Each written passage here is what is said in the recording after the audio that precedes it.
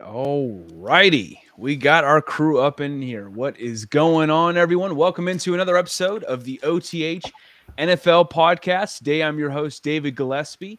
Joining me on the show, we got a smaller crew today, but nonetheless, there's no less of a punch we're packing today. We got George Ruggiero in on the mic today, and Coach Craig coming back for his triumphant return the third time around. Let's give him a round of applause. He's back. There we Very go. special guest. The legend himself, the one and only, after all. By the way, I totally wanted to put you on the stream, like while we're going through the intro video, George, just to show you dancing, just to put you on the fucking spot, freak you out, you know? Well, that's the thing. I see it in the left every time where I'm like, I know David sees me doing this, just absolutely vibing and just having a great time.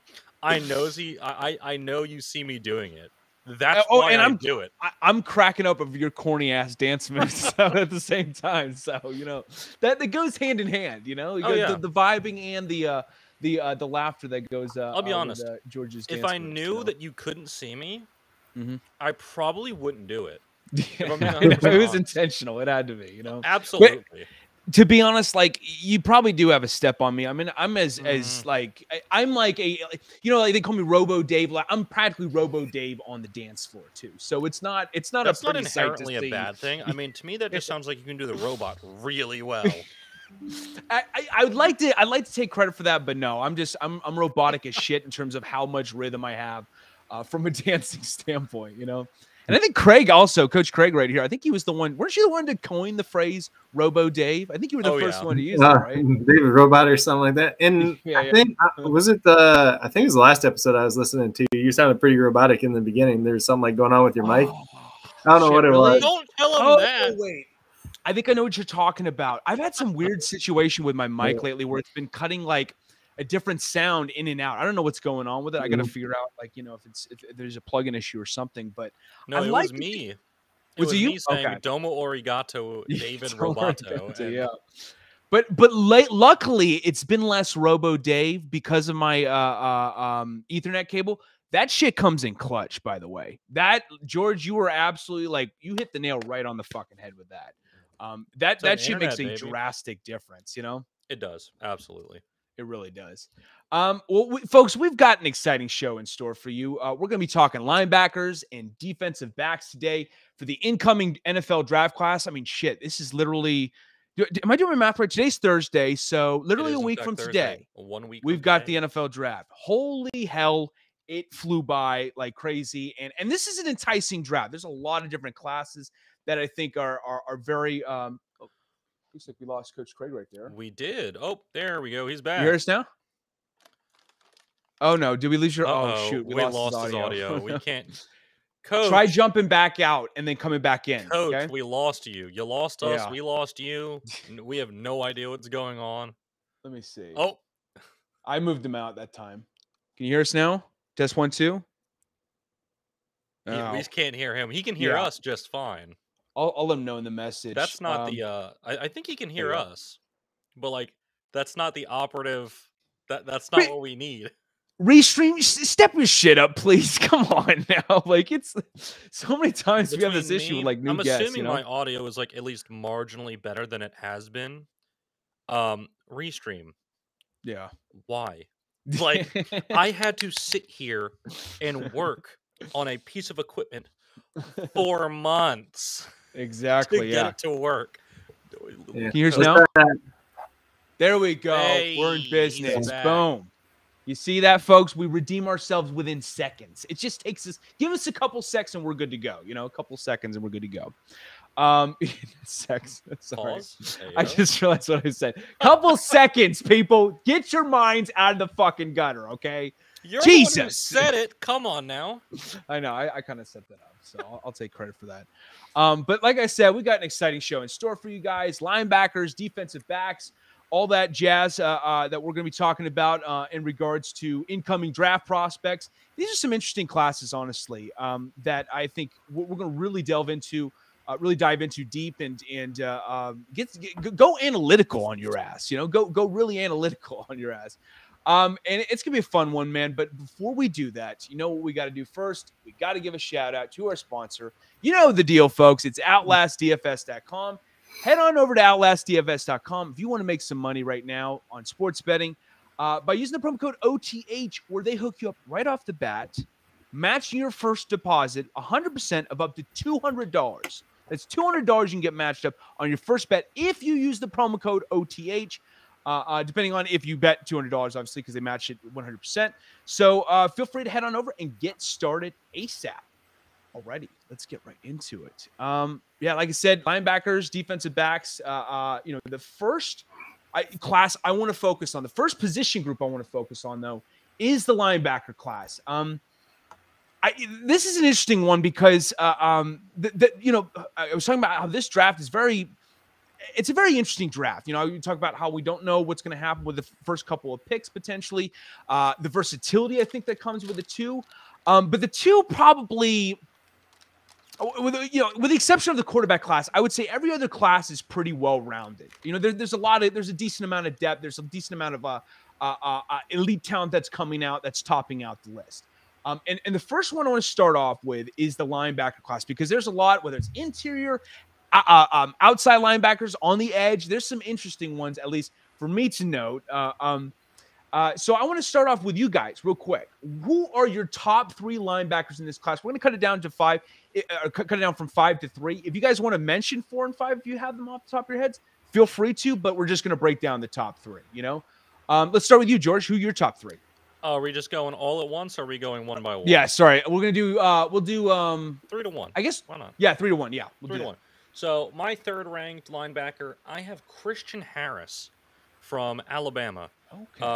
Like I said, before the show, like I said, I feel like my top 3 are going to be like the basic ones. Like everybody's going to be like, oh yeah, I like that guy, because there's so much to like about each one of these guys individually. Like they do so many different things. Mm-hmm. What I love, to me, like the most, what I really love out of Harris is just his like raw, straight up athletic ability. He is so long. He is so athletic. Mm-hmm. You just see him all over the field.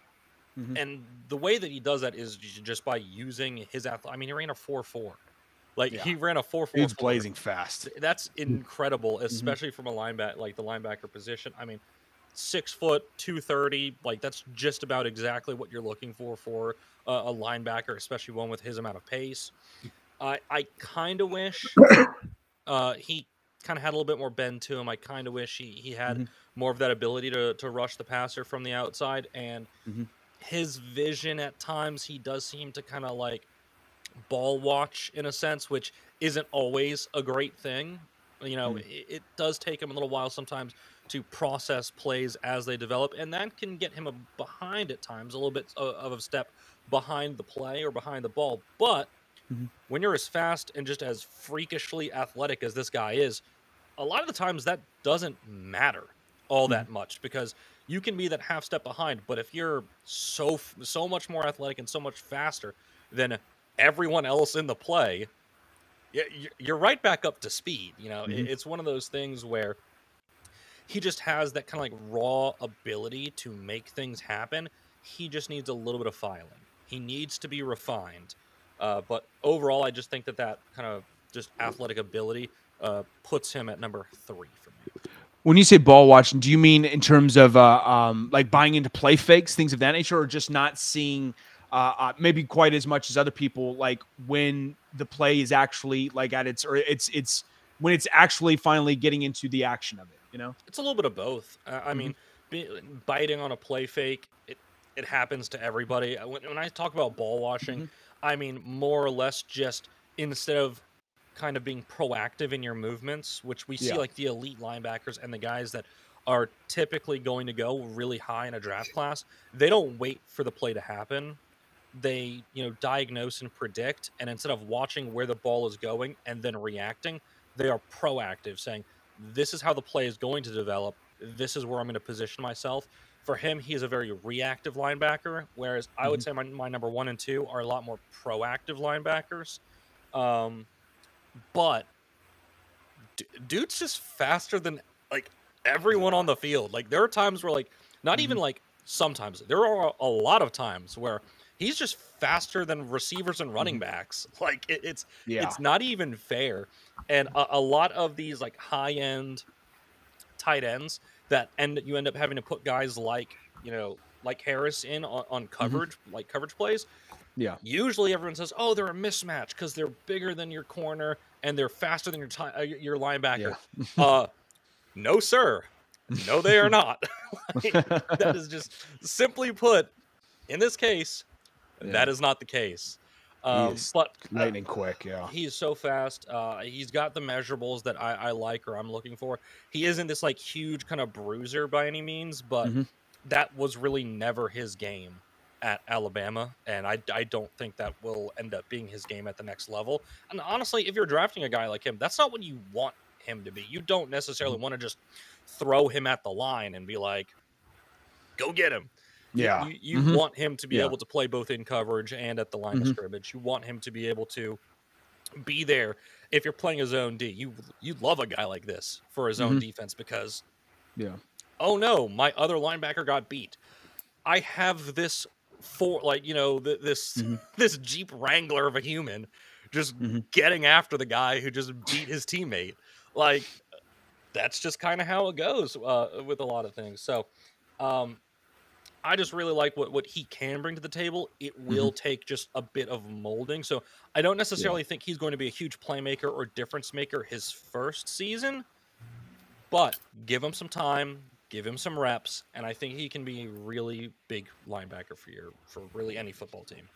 So a little bit of a mini project on just a year 2 and then fine tuning things. Gotcha. Yeah, looking at the 2 classes we're talking about, I will 100% say the defensive back class is all super deep. Like there's a ton of really high end talent. Linebackers, I think it's a little bit more restricted to who I would consider the top 2 as guys that can step in immediately and just be like, boom, right in there. They're a game 1, day 1 player. Whereas a lot of the other guys, I'm like, we'll have to see where they're at after their training camps. So, by the way, Coach Craig, and I should have actually clarified this with you too, because we had done edge rushers. We kind of lumped them into the defensive line when we did that show. So, like the Aiden Hutchinsons, the David Ajabos, who sometimes have their hands in the dirt, were lumped into that class. So that's why you won't maybe see them or Sam Williams, for instance, in this one. But if you have that and you want to use that, like that's totally fine. Away. I'd love to hear it. It's great. Yeah. Who do you have for number 3? I'm very curious about this. By the way, I already know that we're a little different. Right off the bat, so the way this is an interesting episode, And like you said there, the way I just dump all the edge rushers into DNs in my system, just because it's easier. Because like sometimes you'll get a guy that stood up in college and they'll play with their hand in the dirt. Sometimes it'll be the reverse too. And there's some guys that probably could do a little bit of both. Actually, this class there's probably a lot more if you actually think about it than in some other years. But I have a question. So my question with Christian Harris, if he kind of needs this refinement and stuff, if he didn't get that at Alabama, is he going to be able to get that more in the pros? Or do you think it's just like the case where Alabama just said, you're going to do this role and just that's it? I mean, could you both ends of the spectrum there? knowing like you said, you definitely get a whole lot of that. Like that's like painting with a broad stroke at Alabama. Like we see it all the time. We see guys from Alabama where at Alabama they did this one thing and they did it so well. Nick Saban's like, I have to put them on the field.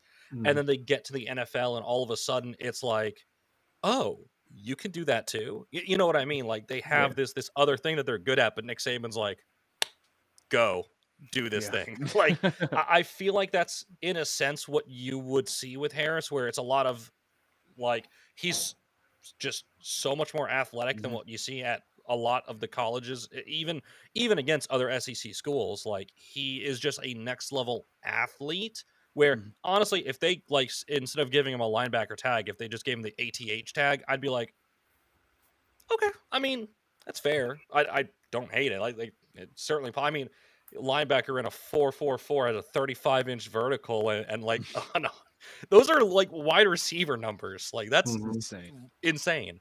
Yeah. But I think that there could be that little bit of trepidation where you're coming from. I completely agree. If a team looks at him and says, well, at Alabama, you were kind of a one-trick pony and you weren't necessarily refined, what makes us believe you can kind of advance more at the next level?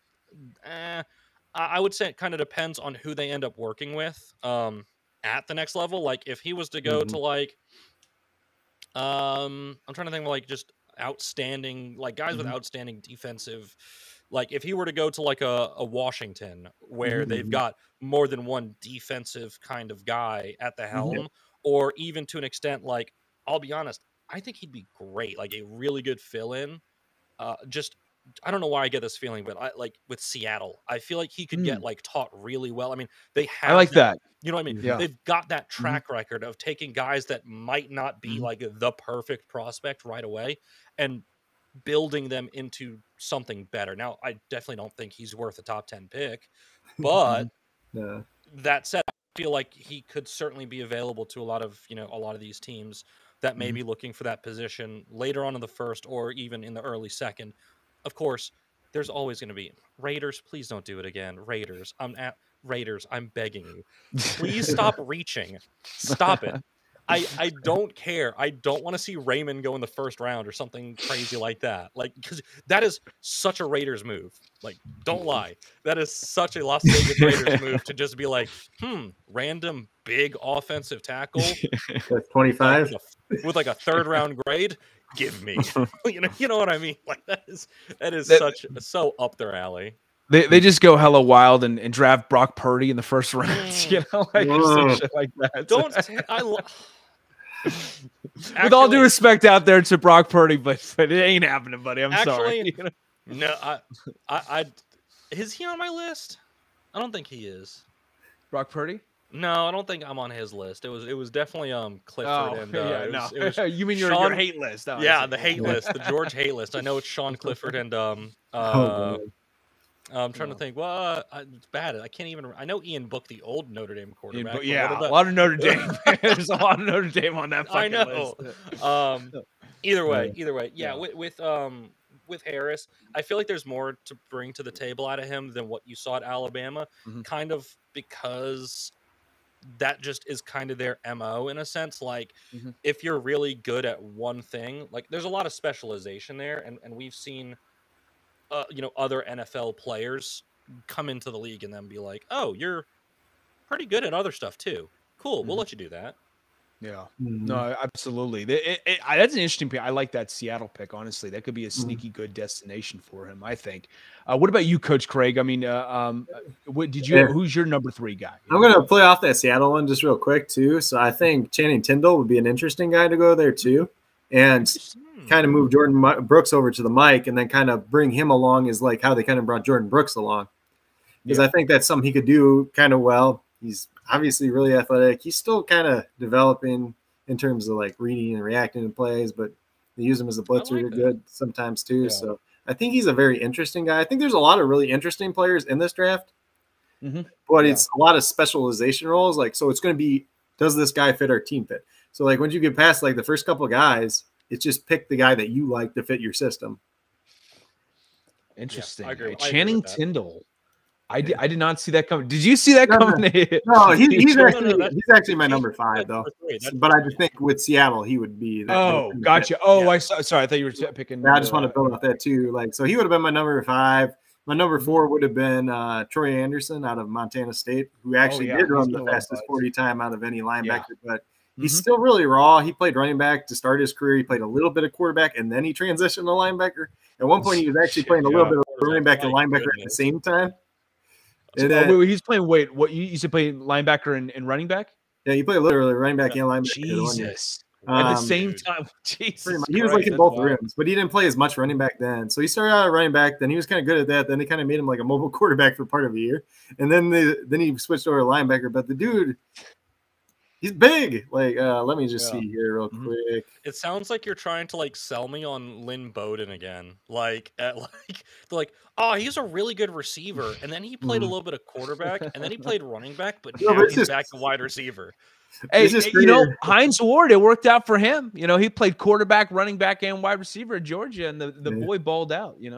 But how many guys do you know that are 6'3", 243 pounds, and run a 4.42? Like, not many. No. He had a decent Senior Bowl. He's still got to get better. He's still kind of raw. It's kind of like how Chaz Surratt was last year, where he was a quarterback and then he kind of converted. Obviously, it's a lower level. He's also a way better athlete than Chaz Surratt was too. So that's kind of somebody that could kind of come in and look to mold. But I think there's a lot of guys in that kind of area. So like when you get through like 4 through 8 or so, there's a lot of similar guys like that. So it's just who do you think fits your system the best? Yeah, and so he's your number 4, right? Yeah, he would have been my 4. Christian Harris would have been my 6. But I think with Christian Harris too, I think the biggest thing is we had like higher expectations for him this year, and I don't think he kind of did the same thing again. If that makes sense. I thought he was going to be what Will Anderson kind of was, I was about in terms of that level of impact. I was going to say, I think in a way they kind of swapped roles. We had the expectations from Harris, but with Will Anderson kind of really stepping up, like to that Big next, time, like to that, like he turned it up to 11. It kind of, in a way, I don't want to say overshadows, but in a way, like you can't have 2 guys in that role. Yeah, you know what I mean. Plus Henry To'o too. On top of that, exactly. Like you have, guys, we're talking about Alabama. We have to keep that in mind. Like, no, they're the worst ones at Alabama, aka they're better than 85% of other linebacker of other defensive players in general. You know what I mean? Like, it's There's only so many fucking pizza slices, like that's it. This is like that meme video of like the guy who's just cutting the pizza, and it's just like keeps on going. Like, you can stop now. You can stop now, and you're like, oh, now I've got 64ths of a pizza. Thanks, I really needed that. Bite-sized pieces. That's great. This is a little off topic still, but is it me or does it just seem like Alabama linebackers haven't turned out as much recently too? Yeah, I mean, I'm trying to think. CJ Mosley was the last great one, right? Yeah, Mosley had a really solid couple years. He was actually really good last year. I like CJ Mosley still. I think he has some potential. He's had some injuries that have kind of knackered him a little bit, but they have been somewhat under. Reggie Ragland, I had such high expectations for. Obviously, God, I'm blanking out his name. Drafted to Washington, got into a ton of trouble. I'm drawing a blank on his name though. Off the top of my head. Yeah, I forget what his name is. You just said 2 of the things, and like for whatever reason, it's been popping off on Twitter. But I know for whatever reason, Darius Geis was popping off on Twitter. Something about Darius Geis. No, that's a whole other story. Nothing for anything illegal. Like I think somebody made like a tweet about like him possibly being a good pickup really late. I saw that. People in weird. Fantasy, and I'm like, why are people talking about Darius Geis on Twitter? Like, why? I think he's Reuben not Foster is who again. I was thinking of, by the way. He was drafted by the 49ers, then went to the Redskins though. Yeah, I'm sorry. Yeah, he was drafted by the. He got cut after a year. That's right. Yeah, I thought you meant Washington Commanders now, obviously. Yeah, he had a whole bunch of issues though, and then he got hurt. He did. Yeah, and he got hurt too. Yeah. So who's your number 3? So my 3 is Nakobe Dean. So there's a lot of good things here, but there's a lot of he didn't do it. He didn't test at all. So there's a little bit of an injury in there, but it's just because I think he was going to do an individual workout. I think it was the 13th, and then he kind of canceled that too. He's only had one top 30 visit, and I believe that was with the Lions. Really? I've seen some people say he might slide to the bottom 10 of the first round, which is kind of surprising because I figured he was going to be, top 15 or top 20 at the bare minimum. I don't even think he goes in the first round. Really? I think he goes at the beginning of the second round. I really do. Really? I mean, people consider him maybe the MVP of that Georgia defense, which was obviously legendary. Mm-hmm. Dramatically impactful. And really? Wow. I think these linebackers will slide more than we initially think this year because I think there is a deep. It just depends on. I think a lot of teams will have these linebackers valued in different orders, just depending on how their scheme and what they actually want in a linebacker is. But I don't think there's any I agree. One major guy gonna kind of slide lower than a lot of people think. I've seen this a lot in mocks recently, where they're mocking the Kobe Dean of the Patriots. I really just don't like that fit. I'm just like, I don't think that's the right spot for him. Really? Why is that? Just curious. He doesn't feel like a Patriots linebacker. Probably get into it later, but I think Leo Chenal is pretty much what they want in a linebacker. Yeah, I like him a lot. And I would not be surprised if the Patriots trade back from 21 with the Chiefs for the Chiefs to get ahead of the Packers at 21 for a wide receiver. And then they grab their pick back that they essentially traded for Devontae Parker. And then at 28, they have a couple different options. I wouldn't even be surprised if they pick Leo Chenal there. I really wouldn't, because he's that bigger linebacker. He's got superb athleticism. And I think that's kind of what the Patriots want. And Nakobe Dean, I think he's very interesting, but I put in quotation marks undersized, but nowadays 229 is not that small for a linebacker. He didn't test it all. I had just on when I was watching the film, which granted I watched the game versus Florida, I watched the game versus Alabama too. So these are two bigger running backs they were going against too. But I had some concerns about play strength there, how he takes on blocks at times.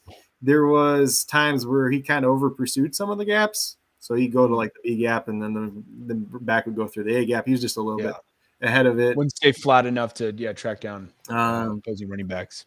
I thought he was pretty decent in coverage. He's decent in terms of instincts, reading and reacting. He had pretty decent ball skills and coverage when I was watching it. The thing that I did like about him, he was able to kind of disguise looks, and that's kind of how the Georgia defense worked. So there'd be times where he was up near the line of scrimmage and he was able to get back, or kind of vice versa. So I really did like that. Obviously, he's only 21, so that's something that was there. I wrote down the player profile, or close comparison they had was Patrick Queen. I mean, it's not terrible. NFL.com had Devin Bush. I think he's I like the Devin Bush one. Actually, I'm not big on the NFL.com comparisons, but that one I was like, I co-signed that one. That's what we brought up last show. Was overall not great. Some of them not too shabby, Hey, not too shabby. I think he's going to be very interesting. Probably ends up playing more off ball, I would assume, at the NFL level, though. Really? Yeah, I could see that. I mean, I think he.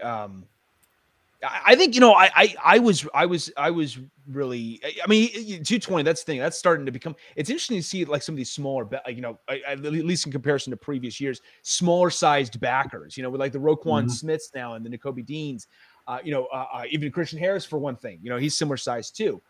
Just listed at 225 or at most, at least, or at most, excuse me. So, a lot of these guys are a lot leaner than they used to be, because it seems like they're more reliant upon speed, with when it comes to a lot of their linebacking core. And it's just interesting to see the direction, the NFL is heading towards when it comes to these linebackers. And in particular, the opinions too, that you were talking about on Nakobe Dean, because Georgia was so well-rounded. It's really hard to dissect and pick, okay, who was the biggest strength for sure, I think a lot of people were inclined to say Nakobe Dean, for one thing, because he's the middle linebacker. He's, he was the leader in charge. He was the play caller, defensive play caller, things of that nature. So that was what led them to maybe say him, but you could also make an argument for a Lewis Sine, a Jordan Davis, Trayvon Walker, all those guys. So it's it's interesting to see what they would look like without that historically great defense, that's just, littered with draft picks. I mean, a lot of these guys from Georgia are going to go in the first round, suffice it to say. Well, I think between last year and this year, by the time you combine them, they'll have 14 defensive players drafted, which is just kind of insane when you think about it. Over 2 years, that's more than 11 starters. That's like it's like almost like one-upping Alabama, this year, with the way they're doing it. It's just it's unbelievable. But for me, for my number 3 guy, sorry, did you want to say something? I was just going to play off on what you were talking about with Georgia's defense too. I think he was kind of interesting because he's kind of like he was the jack of all trades, kind of just did whatever they need him to do. Quay Walker was kind of more of a run stuffer. Tyndall they kind of used like on blitzes and stuff like that. So he's just kind of the guy that was able to do a little bit of everything, just depending on who else was in the game at that time. Yeah, I think it's. I was particularly fascinated with Nakobe Dean. Like he there's just a lot that I think he brings from an athletic standpoint that is just so unique and so special and one of a kind. Well, I shouldn't say one of a kind. We've seen it before, but it's a good one. It's a good similarity, a good comparison, I should say. But for my number 3 guy, I've got Leo Chenal. I had to go with him, man. I fell in love with his game tape, man. It is a ton of fun to watch. Probably the best run stopper in the entire nation in college football. I thought this guy was just unbelievable. Terrific vision to track down opposing ball carriers. 115 tackles, 18 and a half tackles for loss, not to mention adding 8 sacks to that. So this guy was just wreaking the utmost havoc in the backfield, whether it was opposing ball carriers or quarterbacks alike. And he had a constant motor, man. Like, I know it's kind of a cliche, and I saw like Mel Kiper Jr. saying like, oh, he's a motor guy, man. He's an absolute motor guy, but he's a fucking motor guy. Like, he's absolutely just electrifying to watch, man. Just very fast, great punch on opposing linemen, great extension.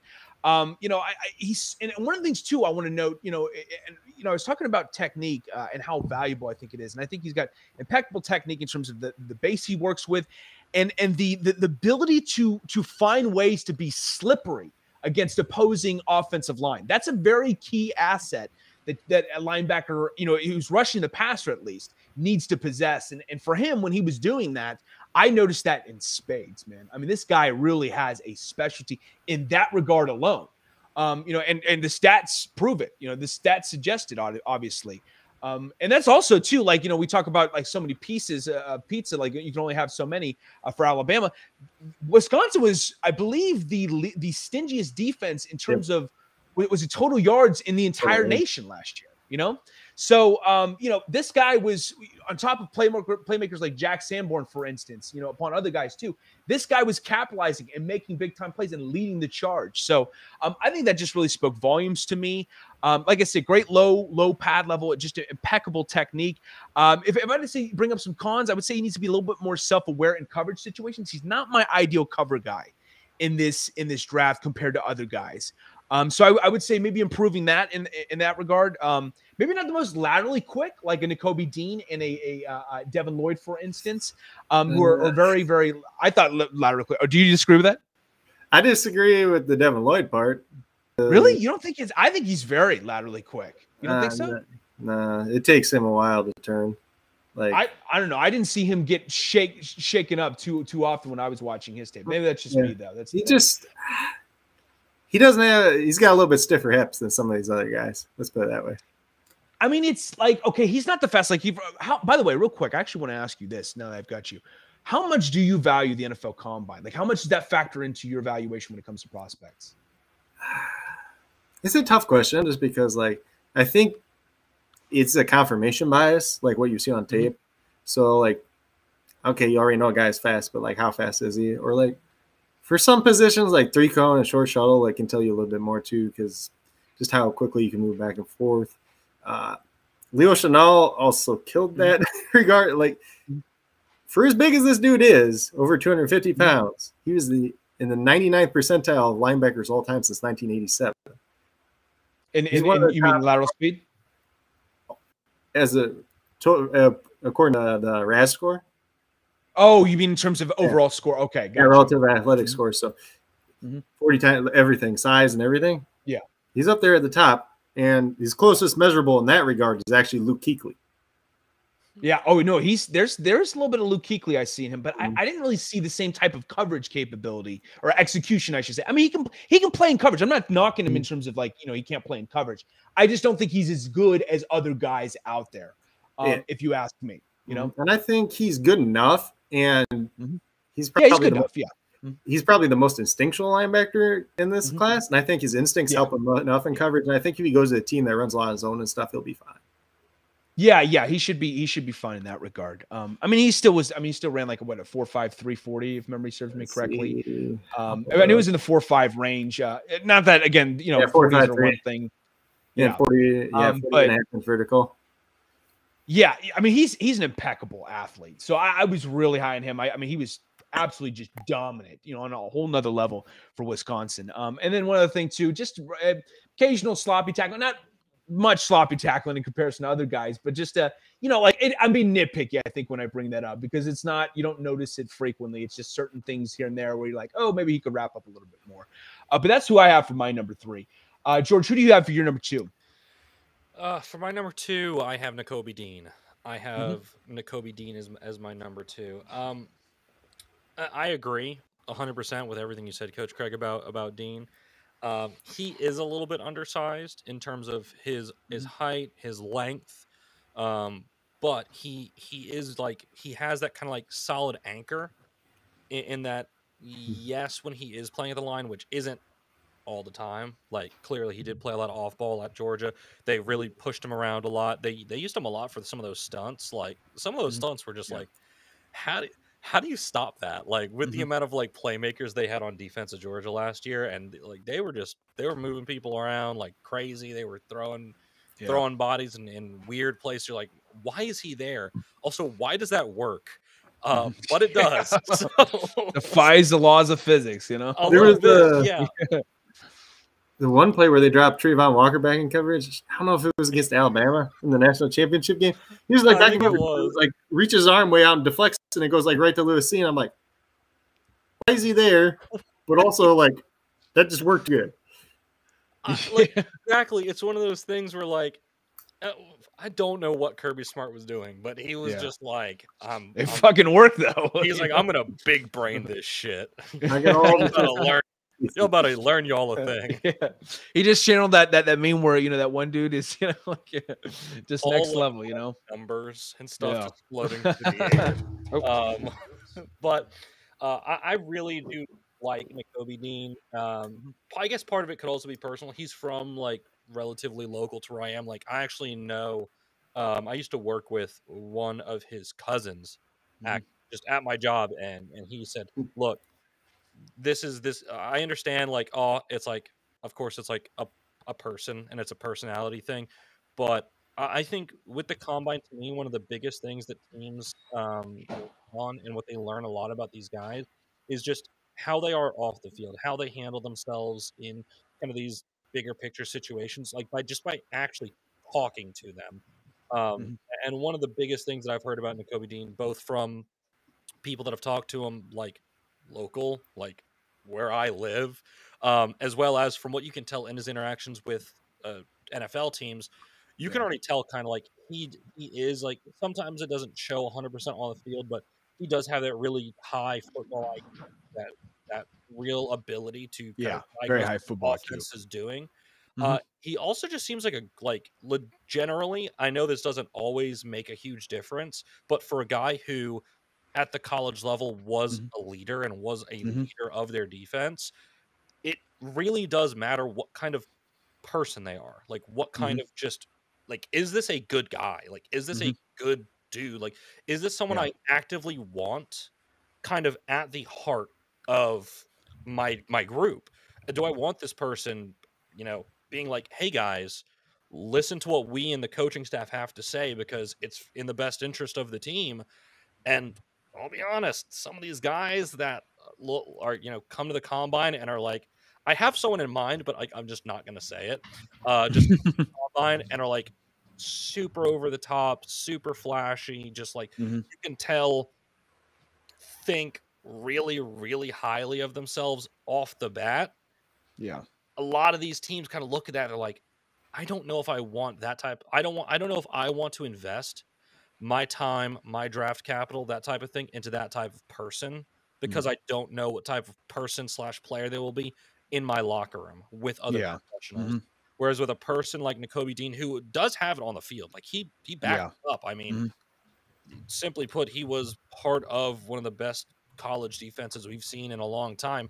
And he was, I mean, for the fact that people can say, or well, we'll look at it and possibly even say he was one of the better players on that defense. It's impressive as hell just alone. I mean, this was a stacked defense. They consistently made plays, but it's super impressive to me just how he handles himself off the field as well, just as a person and as a professional. And I think that type of thing kind of, speaks volumes. Yeah. As well as his play. Well, it's funny. Like, I don't usually think there's, always there's not automatic correlation between, a player's intelligence off the field to what they do on the field. Sometimes like you can be smart as hell, but just be dumb as shit on the field, and vice versa. Fitzmagic. Oh, Ryan Fitzmagic. Oh, he went to Harvard. Dumb as shit on the Harvard. Field. That's what I said. No, I wasn't taking a shot.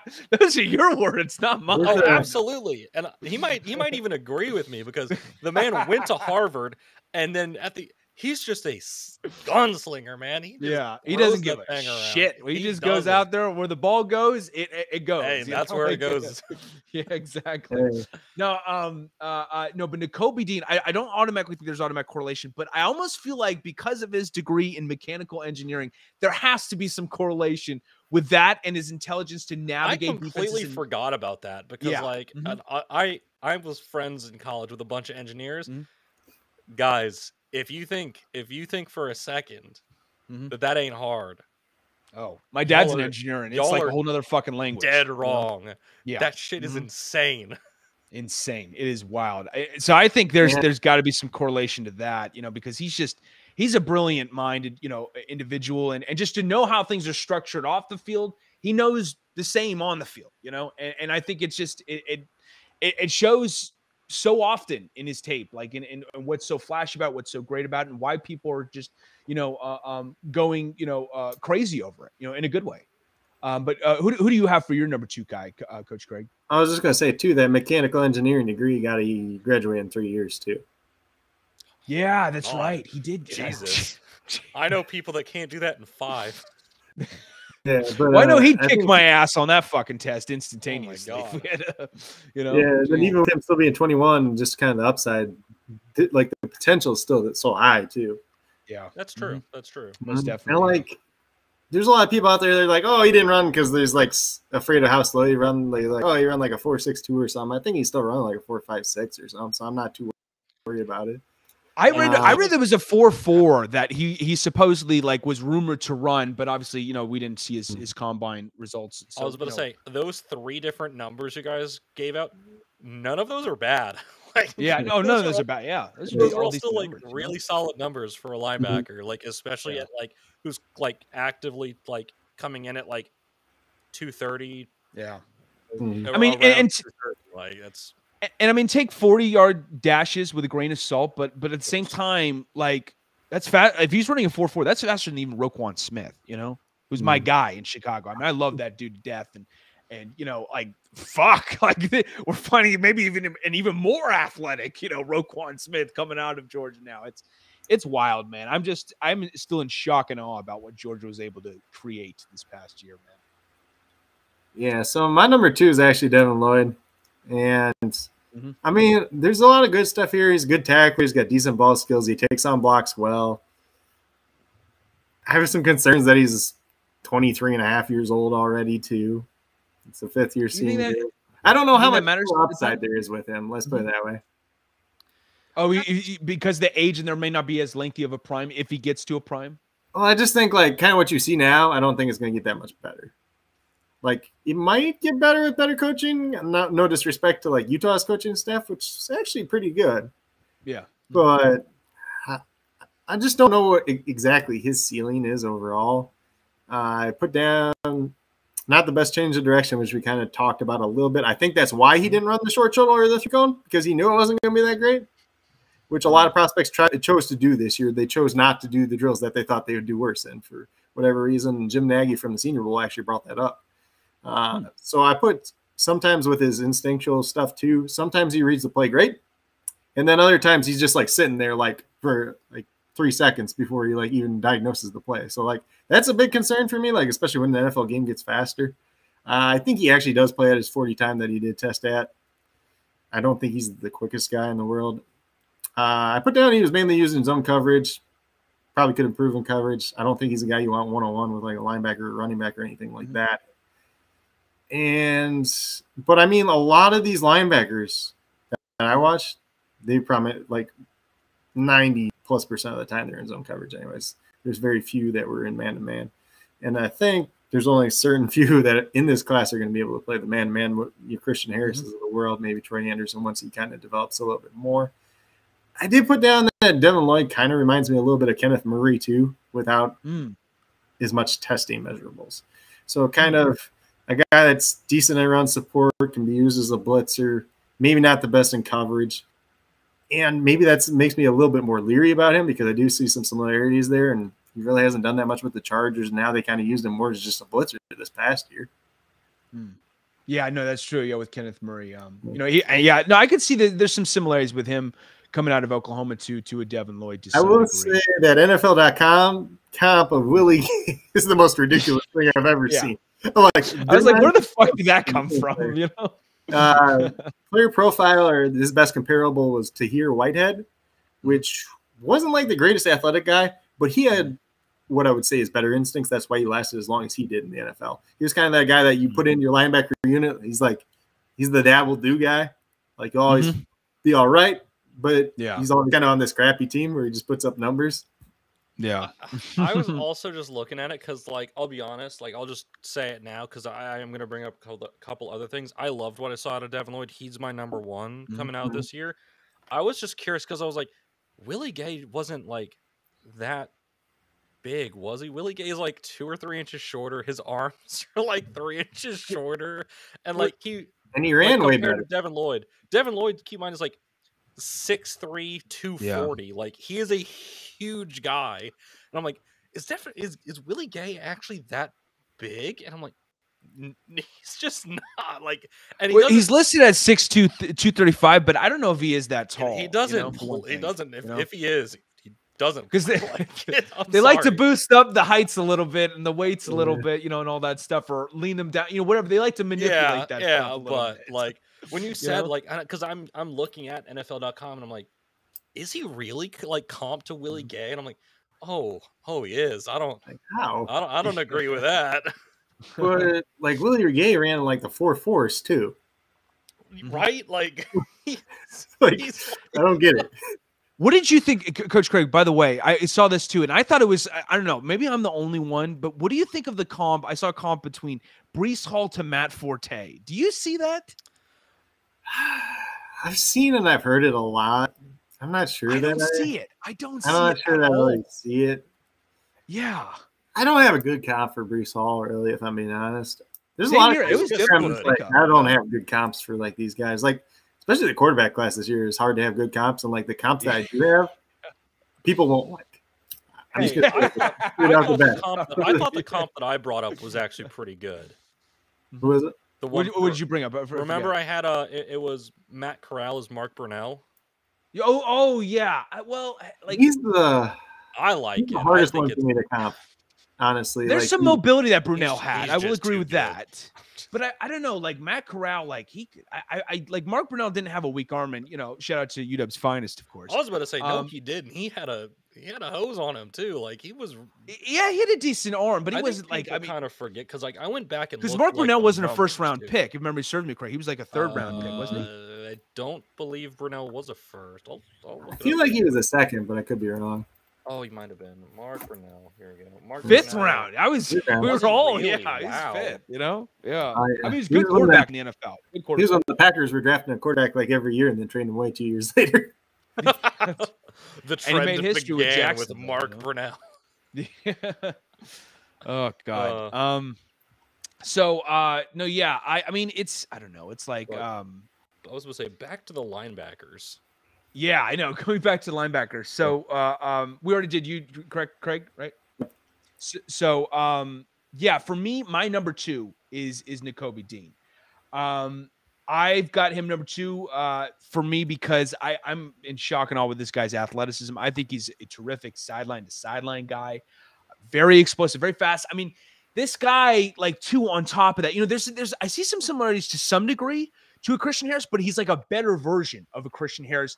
in the regard that like he's more physical than him. You know, I think like Harris, he packs a bit of a punch, but Nakobe Dean plays above his size, man. Like I see him rushing the passer sometimes. I'm like, holy shit! Like he's actually like putting some moves on these big mofo's out here, and like with ease, you know.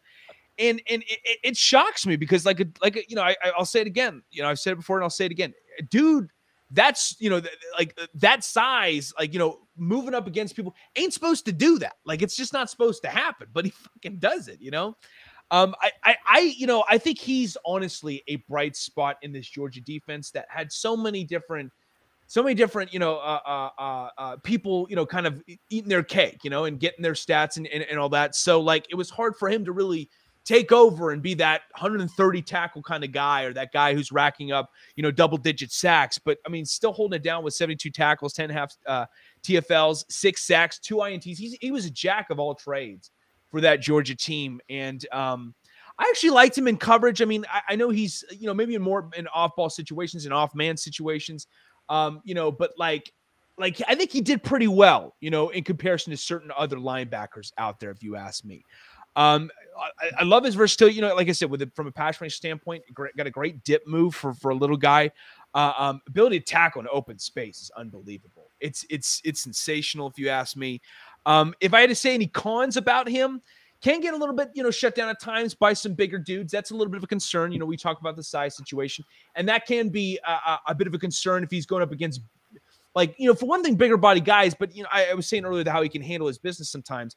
But like really, like, you know, going up against really big guys like a Trent Williams or Tyron Smith, you know, there's towering individuals that can kind of, you know, like if he was going up against Jonathan Ogden, how would he survive? You know, how would he handle that situation? I wonder, you know, 6'9", 340 coming at you. You got to wonder about that. Mm-hmm. Or even just real quick, even like some of the bigger running backs in the league, because even when he was going against like Pierce at Florida, there's like one play he kind of got ran over too. So yeah. Like we're going talking AJ Dillon types. I know like you can't really just say Derrick Henry because everybody has a hard time talking about Derrick Henry anyway. So I was really thinking there was like, please don't say Derrick Henry because no one is as big as Derrick Henry. Like so, I mean, some of the bigger backs.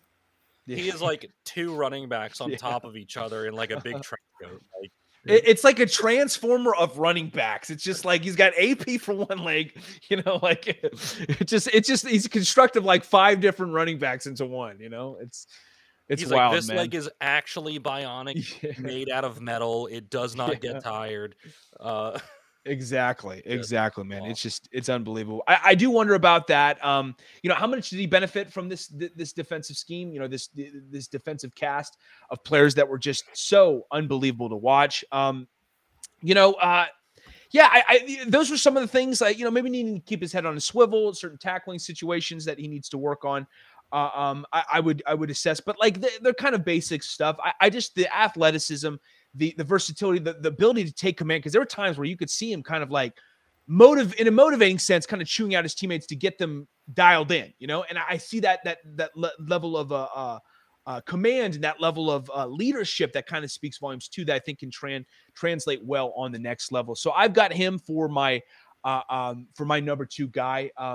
By the way, too, you know, shouting out Leo Chenal in terms of where I'd like him to go. I was going to say earlier that I'd like to see him go to maybe the Chargers potentially. I think that'd be kind of interesting if you ask me. And then for Nakobe Dean, I said Atlanta because for one thing, they need all the fucking help they can get. You know, practically outside of maybe, you know, Cordell Patterson and Kyle Pitts. And I mean, you know, Deion Jones, if you still think he can get back to his old form, I still think he maybe can, but I don't know. We'll see. It's a big question. Oh, and AJ Terrell. Yes, excuse me. I totally forgot about AJ Terrell. Phenomenal corner. Yeah, phenomenal season he had this year. That's all they got. Yeah. Well, and Jake Matthews, I'm wondering because he's kind of getting a little older, but they just gave he's him still decent. Yeah, they did give him another extension. That's true. That's absolutely true. So who are we going for our number 1 guys? Who have you got, George? Like I said, I've got Devin Lloyd as my number 1. I think a lot of this is I understand he didn't test great. Simply put, I know that's why for a lot of people he's falling. He didn't. I'm sure. I mean, he'd be probably the first person to admit that as well. He did not test great. Just overall, his 40 time, his time at the bench. I mean, his vertical jump and his broad jump, it's fine. Like those two are kind of okay. Like you don't hate it. You're like, cool. Mhm. He did that. But I think the biggest thing for me is just how good he was. Another guy who was really good at like the heart Mhm. of another really good defense. I mean, Utah Mhm. year in and year out has fantastic defenses. I mean, this year to me was no different. I mean, they Mhm. absolutely abused Oregon like multiple times, and it was Mhm. great to watch. It was just Yeah. so much fun to watch. Them just like be like, "Sorry, Oregon, it's happening again." Like, oh, you I guys thought thought they you would learned. learn their lesson. I was like, nope, it's a I know. sequel. You know? Like the first game, like the second game, Oregon comes in Mhm. like, we learned from last time. They're like, okay. They learned 7 points extra. They Yeah. still lost. Like, It was Terminator, oh, then T2 came right after that. Just the T1000 came in and fucked shit up, you know. So, but overall oh with shit, Devin Lloyd, no. I think he just has like a kind of a, I don't want to say rare combination, but he's got like a really good combination that I think kind of sets him apart between his playmaking ability, just in terms of his athleticism, his size. I mean, we don't see a Mhm. lot of these like kind of bigger, taller, almost like I don't want to say Yeah. lean, but he's got a lot of length to him. He's got long Mhm. arms. He's standing at the combine listed at 6'3", 237. Yeah. He's got a lot Mhm. of length, and he does also kind of still have that kind of heavy center of gravity where it's kind of hard for blockers to knock him off his off his anchor in a sense. He's really good at stopping the run. He can jump back into coverage. He doesn't. Mhm. He didn't do it a whole lot with Mhm. Oregon because they were kind of, or excuse me, with the Utah where they're kind of just like, kind of man, just do your thing, kind of just Mhm. go play in the middle of the field, kind of be our kind of I guess kingpin or cornerstone in the middle of our defense. It wasn't super typical. A lot of his play, like going back and watching the tape, like a lot of it wasn't like, man, that's some great linebacker play. It's more just, man, well, what did he just do? Because that was Mhm. awesome. Like it Yeah. was just a lot of Mhm. things that you don't see very often. In terms of just how he makes plays, it's kind of unorthodox, but it works. I think he's another one where I don't want to say he has to be like really kind of chiseled into shape because I think Mhm. he already can be a guy that like if you just put him on the field at the next level, he's got the size and athletic ability to make plays. I agree though, Coach Craig, like his lateral movement and his hips, like they're a little stiff. They're a little stiff at times. Um, I wouldn't say they're horrible by any. Like it's not like we're looking at a statue. Yeah. It's not like we're Mhm. just looking Yeah. at like he can move, but I wouldn't say he's a bus. I would say right now he's probably an SUV. Like there's a little bit of a wide turn, but it's not like we're an 18 wheeler trying to turn right. Mhm. So he also has a little bit of an inconsistency in his game, but Mhm. I feel like with getting to the next level, I do think that's something that inconsistency to me, like at the college level, is something you kind of expect. I feel like that's something that should be expected out of these guys. I mean, they're young men still trying to develop themselves or help themselves develop, and really work towards getting to the next level.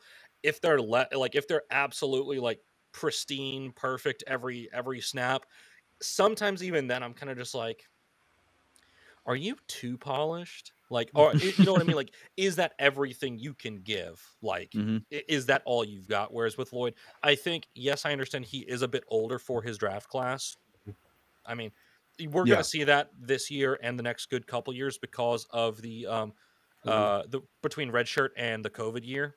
It's going Mhm. to happen. We're going to see it. We might as well just get used to it. Like, just Mhm. in every draft class, in every position, it's going to happen. I mean, Mhm. there are these guys that are kind of come out of nowhere in their 5th or 6th year of college, and we're Mhm. gonna be like, man, where'd this guy come from? Turns out he's like 25 playing against college kids. Like Yeah. it's gonna Yeah. happen. Like Yeah. So his teammate, Britton Covey, was actually 25, and he still has another year eligibility left. oh my god, Yeah. is he But coming back?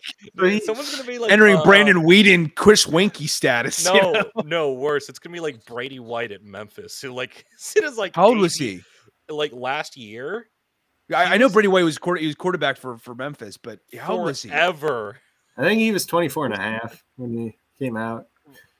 Oh, so a little bit young. I didn't think it was too old, but yeah, 25, that's still but old even- though, you know. I was about to say my thing is though he played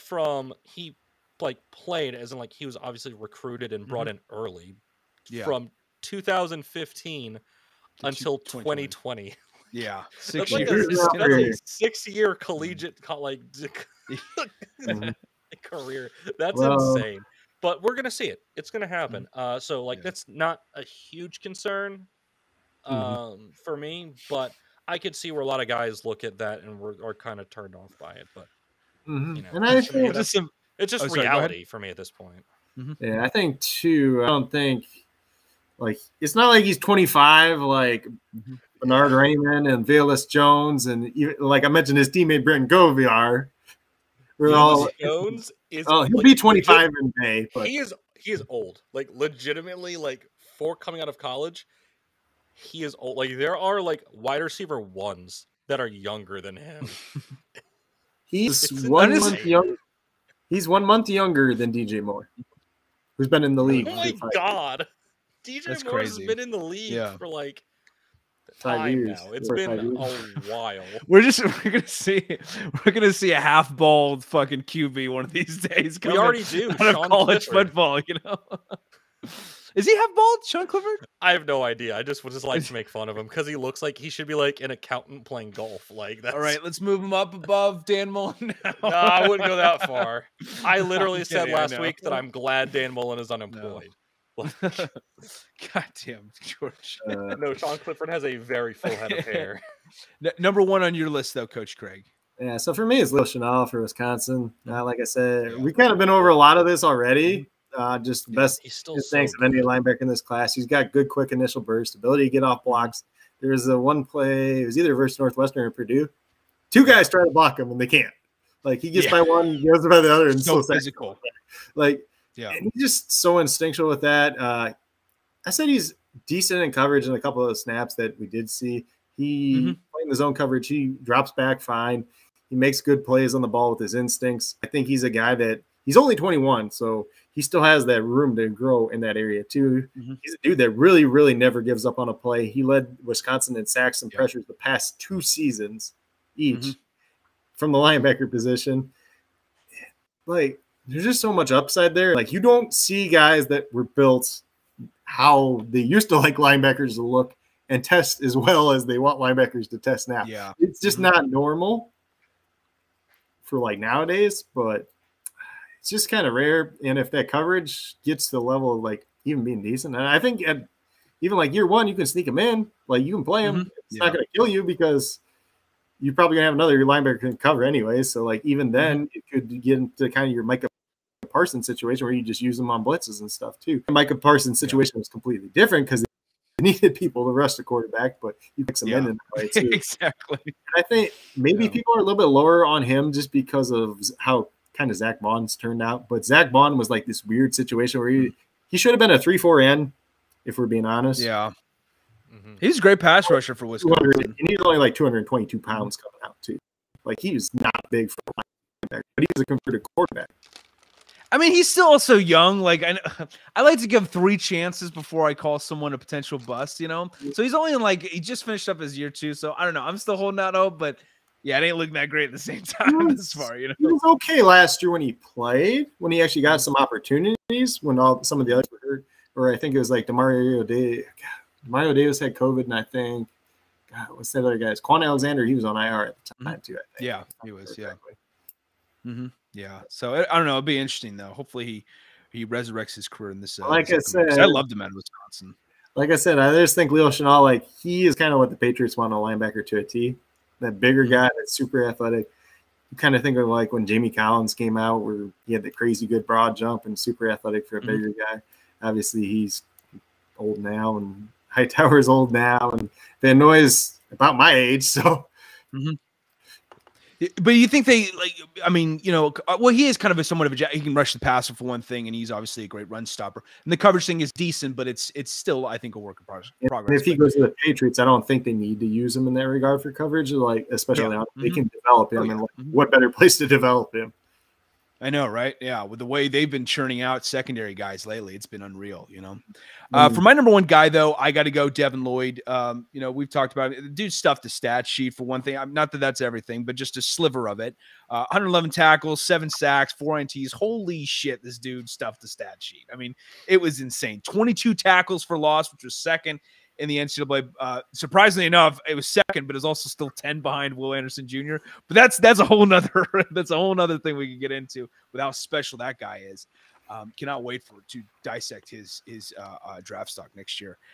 Very quick laterally, strong hands. And what I mean by, let me clarify that very quick laterally. I didn't mean in the sense so he did not have a great 40. We all know that he had a 4.66 compared to other guys, and again, that's not everything, but I will agree he's not quick from an athletic standpoint, but from a mental standpoint, in terms of knowing when to get in and out of your breaks, I think he doesn't get shook mentally easily. And if you understand what I'm saying in that regard, he's not someone who just buys into an illusion of what a running back is trying to hit him with a move on, So that's what I mean in that regard. It's not that he's the fastest guy or anything like that. Leo Chenal is quicker than him, maybe laterally from an athletic standpoint, but just in terms of navigating it from a mental standpoint, Devin Lloyd, I think he's the most superior guy in this class. He's also a former wide receiver converted to linebacker, by the way. He actually came in as a wide receiver to Utah before converting to linebacker. But the guy is just impeccable. He's got impeccable ability to track down running backs in their passive direction. I think he's a silent guy, despite the not superior athletics compared to other guys like a Dean, for instance. But great length at 6'3" for one thing, obviously. Big size, I think that helps out a lot in terms of handling bigger competition, maybe more so in comparison to a Nakobe Dean. In terms of the cons, can have an occasional high pad level. I think he needs to work on that, especially when he's rushing the passer. You got to be a little bit at a lower level, if you ask me. But it's a learning process for him, I think, right now. And navigating double teams better too, from an awareness standpoint, in terms of which area to hit when he sees an opposing running back coming his way. And just little things like improving, to wrap up, things of that nature, I would say. I would love to see him go to Carolina. I don't know if it's going to happen. I know they're very Matt Rhule is probably dying to save his job right now with the way things have not gone exactly his way over the last couple of years by getting a quarterback, because I don't think Sam Darnold's going to hold it down. I wish we could say it, as a USC fan, but maybe there's a light at the end of the tunnel later on in his career. Right now, I think I got to put that on pause, and they're probably looking towards quarterback, immediately. But I would like to see him there and be that next Luke Kuechly type of guy at the middle linebacker spot. Of course, I wouldn't say he's quite the same level as Luke coming out of college, but just in terms of that position, Phil. So that's who I have for my top three. Let's go to our question about players that were too high and too low on, that we think people are a little too high and a little too low on. Let's start with you, George. Who are your two guys, or if you just have one guy, no matter, no problem either way. A guy that I might be a little bit, keep in mind with all these, I could just be straight up wrong, more than possible. Actually pretty plausible. I'm not super high on Chad Muma. Chad Muma out of Wyoming, excuse me. Yeah. Mm-hmm. I'm not super high on him. Mm-hmm. I feel like a lot of people look at him as one of these guys who tests really well. And because he doesn't come from the biggest school, they always look at that as oh, that's a Josh Allen type. But I'm I don't necessarily know if that translates as well to a position other than quarterback. You know what I mean? Yeah. I don't know. It's not because he comes from a small school, because there are plenty of guys that come out of small schools that absolutely just light it up, like our guy Stetson from before. Stetson Bennett. I don't know. I'm just not super sold on him. I just don't necessarily know where he fits in this linebacker class. You know what I mean? I don't know. It's one of those weird kind of hunches where it's just I feel like just because the consensus is kind of so all over the place, I guess it kind of reels me back in a little bit. I see. I mean, I think the little yeah, like playing for a smaller school doesn't exactly like boost his stock. I think in comparison to other guys.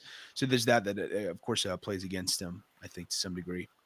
Coach Craig, who do you got? That player that's people are too high on or too low on? If you got both, either or. Yeah, so I'm probably just gonna list off a couple different and go through a couple different ones here, just because like I kind of got like all my combine metrics up here too. So there's a couple different guys here. Brandon Smith is one. Some people he's like really split. Yeah.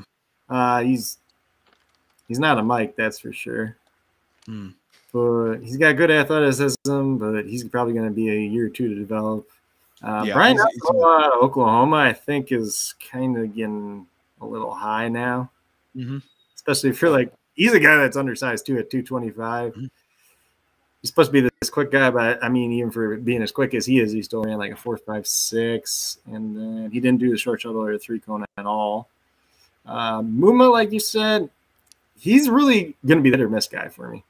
Like, yeah, if it was the right place, he'll probably do all right. If he doesn't, he's probably just nothing. Like that really kind of big boomer bust type prospect. Yeah. Mm-hmm. Yeah. It probably helps that Logan Wilson kind of panned out from the same school now. Yeah. Oh, that's right. He is from Wyoming, isn't he? And then that's right. Who was the other one they had there? Cash, whatever the Patriots drafted. He's got a funny last name, but he didn't do anything. Yeah. Oh, and Josh Allen. No, I'm kidding. No. What do you think about Chance Campbell, George? Because I think he could be like an okay day 3 pick, maybe a fill-in guy, good on special teams, maybe develop, like be a low-end starter at some point in time. I don't think he's the worst guy in the world. Tested pretty decent athletically too. Yeah, I think the biggest thing for him that I noticed is one, his intelligence, like being able to hit the hole that like is actually where people are running, and his pursuit. He's just like damn relentless. Like that is the word that I think I would kind of tag him with after what he did at Ole Miss last year is just relentless. Like he just never gives up on a play. Like I'm not going to use the same words as our buddy David over here from earlier. But you know I'm leading you guys with that. I really like him. I don't necessarily know about his fit at the next level, but he was definitely fun to watch in college. I think at the very least he's a good fill-in guy for like a day 3 guy. Mm-hmm. So if somebody hurt, he can fill in and not be like not be a detriment. He could, like I said, pretty much at some point in time he could end up being a low-end starter. He's not a traffic cone sitting at linebacker. Let's just say that. That's a plus, right? You know. Oh yeah. No, I'm kidding. I know. I think Damone Clark out of LSU is a very interesting case now because he's a guy that's gonna go day 2, but then he's got the spine back thing now, so he probably goes towards at least the 4th round, probably later at this point. We'll just have to see how that all pans out. I wasn't that high on him before that, anyways. But really? Like he's okay. Like a lot of these guys in here, I think there's not going to be that many people that contribute like right away. A lot of these guys are going to be year 2, 3. I feel like the ones that do really? come. It's just going to depend on where they end up a lot. I mean, yeah, there's no slam dunk like we were talking about Luke Kuechly earlier. You know, there's no slam dunk like that coming into this class. You know, when he was coming out of Boston College, he was like, in my opinion, that maybe even at that point, like based on all I had learned from draft prospects up to that point, you know, like really getting to evaluate them, the most pristine inside linebacking draft prospect I may have ever seen, you know? And so like, it's hard to really compare, you know, someone like that to, you know, but that dude was just so smart, like at a different level than other people. And then it translated over to football at the same time. Yeah. He's a very smart dude. Absolutely. Patrick Willis, miss you, Luke. Miss you playing in the NFL for my Panthers. I mean, I'm a Bears fan, but like I also got some love for the Panthers. So, you know, it still hurts that he's no longer playing for the Panthers, but totally understandable why, obviously. For my guy, or did you have any other guys? I was just kind of going through real quick too. I think Darian Beavers is a name that's really been moving up out of Cincinnati. He's kind of that bigger guy. Tested pretty decent athletically besides the 40s. So I think he's an interesting project, but I think he's kind of getting pushed up a little high at this point because it's like he's going in day 2, like in a lot of mocks now from like bigger name people. Let's see where we're at. One name I do like, probably, he's just going to be a depth day 3 guy, but he might develop into something more, is Jake Hansen out of Illinois. He's a guy that's pretty instinctual as well. He literally had no testing because he's coming off a knee injury. JoJo Domann is really interesting out of Nebraska. He might be the best coverage linebacker in the entire draft, but he's still kind of small too. I mean, and for as good as he, I was about to say, with that thinking, think he might end up turning into be kind of one of those like combo guys where they might just like push him back to play like free safety or something. He's gonna. Does he test? An interesting fit that way athletically? So you're at a 4'6", 36.5 inch vertical, 10'1" broad jump, 4.32 short shuttle is decent, and 6.88 for the 3 cone's really good. I could see him playing. Yeah, if they push him back to safety. I mean, if he's really good in coverage, someone you could throw in there, even like a zone. It seemed like that was the plan with JoJo, was that they're planning on making him a secondary guy, or even just a guy that comes in and goes against tight ends, pretty much. Yeah. Be interesting. Josh Ross was somebody that tested terribly athletically, and then when I went back and looked at it, I'm like, yeah, I'm not surprised. But, Malcolm Rodriguez is really interesting out of Oklahoma State. He's I like him. Former converted safety, so his coverage instincts is pretty decent. Yeah. You could say he's a little undersized, but he still came in at 236. Tested out pretty good athletically. Yeah. I didn't get why people were calling him like, oh, he's at best a day 3 pick. I don't even know if he's going to get drafted. I'm like, come on now. This guy was an absolute monster for that defense that was, vying for the Big 12 championship. He was the leader of that team, and he was the best playmaker by far, and I don't know. I was surprised that people weren't getting him enough love, because I think he's got decent enough size. He's a great run stopper too. I was shocked about it, I think he's still kind of developing at this point too. So it might be a little while, but I think he still probably ends up going in the 4th round. He's a project, I think, but it's just, I don't know. Some people are like, I don't even know if he's an NFL guy. I just hear people saying that. I'm like, come on now, so. Yeah, let's see. The last couple I had here, Michael Mafetta out of Indiana is kind of interesting, because I watched a couple of their games just early in the year, and he had some pretty plays where he just kind of went in and blew crap up. He's really good at just blowing crap up, but defense kind of sucked too.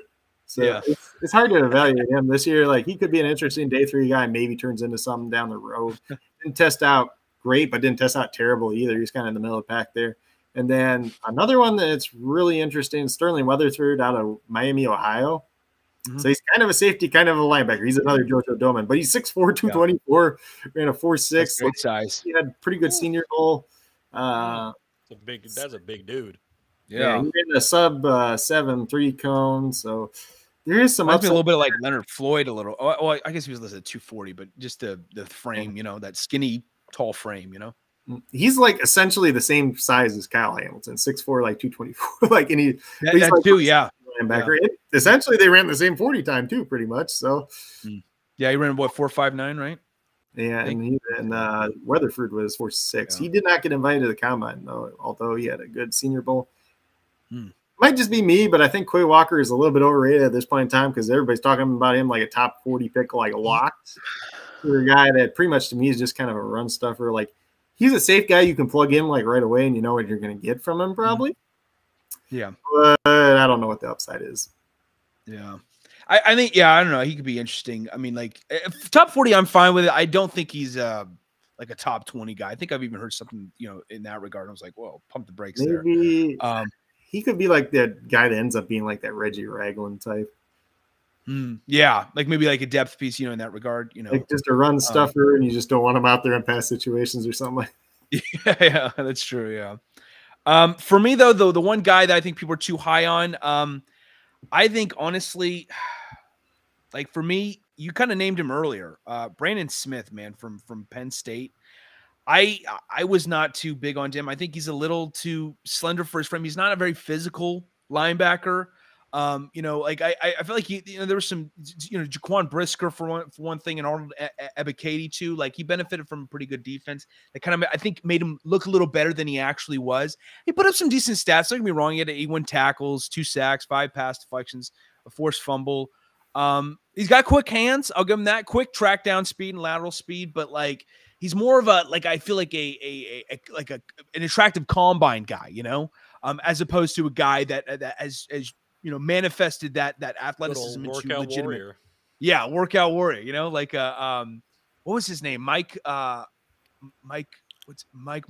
I forget what his name was, but there's this one legendary like combine performance where the dude was like totally forgotten, but because he killed in the combine, he just shot up everyone's draft board. It was like Mike something. I forget. I think he was at like Boston College or something like that 20 years ago. Who was the one? There was one running back way back in the day, right? Mm-hmm. It wasn't, well, when I say way back in the day, it's probably like 15 years ago. God, who took him? I think the Cardinals took him, right? He had like a crazy combine, but he never had more than 700 yards rushing in college. Like that. And then, like, really? So it'd be like, it's kind of like how Pierce out of Florida is this year. Like, he had kind of numbers like that. Yeah. But he just had like this crazy combine, like had a good 40 time, had a good short shuttle, 3-cone, like bench and stuff. And he just like all of a sudden just blew up the boards and then like get drafted in the round and just literally did nothing in the NFL though. I think he's not even these scouts there have yet. some. How are you gonna bury him like that? I'm just trying to be honest. We're just trying to be honest. I mean about Pierce. No, I ain't saying that about Pierce, but I'm saying like he had similar stats to kind of like he. Oh yeah, a guy that played throughout a college career but never put up like big numbers. Oh sure, no, I mean I 100% Pierce agree is with a that. really interesting situation just because like he never had the big numbers, but he had the like production per touch. Oh yeah, his like if you were to just like take what he did like in the micro and then kind of like try and extrapolate that, you're like, oh wow, he could have been really good, but he also played for Dan Mullen. How many times in a row have we plugged in Dan Mullen into our show? He just keeps creeping up somehow. I love it. He's the next Matt Nagy. Dan Mullen. It's like a curse word now on the show. No. I mean, I'm not even a Florida fan. I mean, at this point, actually, Florida fans should be happy. They have a good head coach now. Yeah. God. Jesus Christ. I don't even know where to go from there. No, but Brandon Smith, though, I'm not big on his physicality compared to other guys. I think he could be a bit of a project, and even though I like the tracking down speed, not big into his awareness and tracking down certain running backs. Now, as for the guy, I think is a little underrated, and the injury concern does matter in terms of the spinal fusion and all that stuff with Damone Clark, but he's the guy. I think that people are, like, I see him 10th on some people's linebacker rankings lists. For prospects, and I think he should be a little bit higher, honestly. I really like him coming out of LSU. 136 tackles, 5.5 sacks, 2 forced fumbles, 3 pass deflections. I mean, the guy was really well-rounded, I thought. He's not an explosive athlete, though. Let's get that thing straight. He's not an explosive athlete. Like, you'd like to see more. You get more of an energy burst watching Nakobe Dean play, and Devin Lloyd, even Leo Chenal, for one thing, than you do watching a Damone Clark. But I think he still holds his ground well enough to where he should be considered, as like a day 2 kind of guy.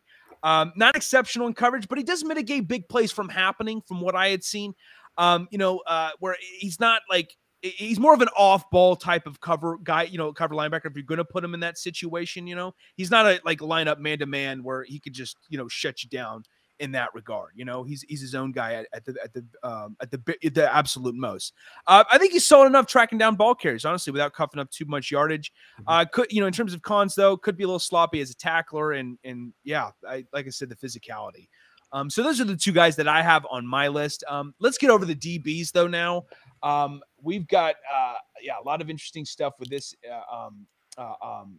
with this class, because I think, we talked about like the linebackers and maybe they, at least in me and George's eyes, a little more top heavy if we're talking about the interior guys. DBs though, I think it's a little bit deeper, a little bit more to work with, at least in my eyes, so let's just start off. Who's your number 3 guy for your DB class, George? Oh, it's so tough because like there are a lot of guys who are like really, really talented, and just so good, and then there are even some guys who are just so exceptionally talented and have a huge just potential, but they just don't have a lot of tape to learn from or to watch from, and that's how I'm going with my number 3. I'm going with Derek Stingley, 3rd. Last year, I was like, man, if only he came out, then like, the Jets could get someone huge early in, that type of thing. if they could get an actually like really good corner. Well, another season gone. Just all over the place. But man, Stingley, gosh, he's just got so much going for him. If it wasn't for the injuries, I mean, super long, super rangy, athletic, can keep up with just about anybody, can play man, can play zone, can run support, can do it all. But there are injury concerns, like major injury concerns. A guy like that who plays with his level of explosiveness with a hurt ankle and has missed 2 seasons because of different things. That's not exactly something you want. Now, I'm sure some people look at that and say, well, he doesn't have that much tread or he's got more tread on the tires. But it's not like he didn't play for whatever reason. He played because he was hurt. He didn't play because he was hurt, and he didn't play on a sizable injury. That said, I mean, I'm looking at his pros and cons that scouts and other people have for him, and I just see a big list of strengths and just a couple weaknesses. And I'm like, it's so hard not to like him. You know what I mean? Like as a player on the field. He even has really good size. I mean, 6 foot, just about 200. I mean, and as quick as he is, he didn't run or do any drills at the combine, if I remember correctly. But yeah, I think with Stingley, I don't necessarily think he's a top. He's definitely not top 10 for me this year. Just as a pick, I think he definitely falls firmly in the 15 to 20 because he is super boom or bust. Because if the injuries continue to nag him throughout his career, it happens to so many guys. Injuries just end up kind of derailing their career. But at the same time, dude could legitimately be a lockdown number 1 corner. Yeah. We just really kind of up in the air right now. It's all about the health. Exactly. He's got so many of the physical traits, so many of the mental traits. If he has a bad ankle, none of that matters. Yeah. Which sucks, but it's the truth. Who have you got, Coach Greg? So I'm probably just going to let you guys kind of talk because I got 4 guys. And then when you kind of hit on some of them, I'll talk. And then because I don't really have an order for these 4 guys. I think there's 2 corners, 2 safeties. Really? And then there's kind of. They're also all really I know it is. They're also all good. Yeah. And then in my mind, there's kind of a drop off for both positions. But I think when you're talking about Derek Stingley, definitely the potential is there. Player profile was closest comp for him was AJ Terrell. We obviously turned into a very good corner. Besides the testing measurables, NFL.com had their comp for him at Stephon Gilmore. Not a bad guy to be compared to. Probably not shabby. Comp, but his RAS score, I believe, was pretty similar to Stephon Gilmore's too. Yeah, just under 20. Gilmore was a freak coming out of the Gamecocks.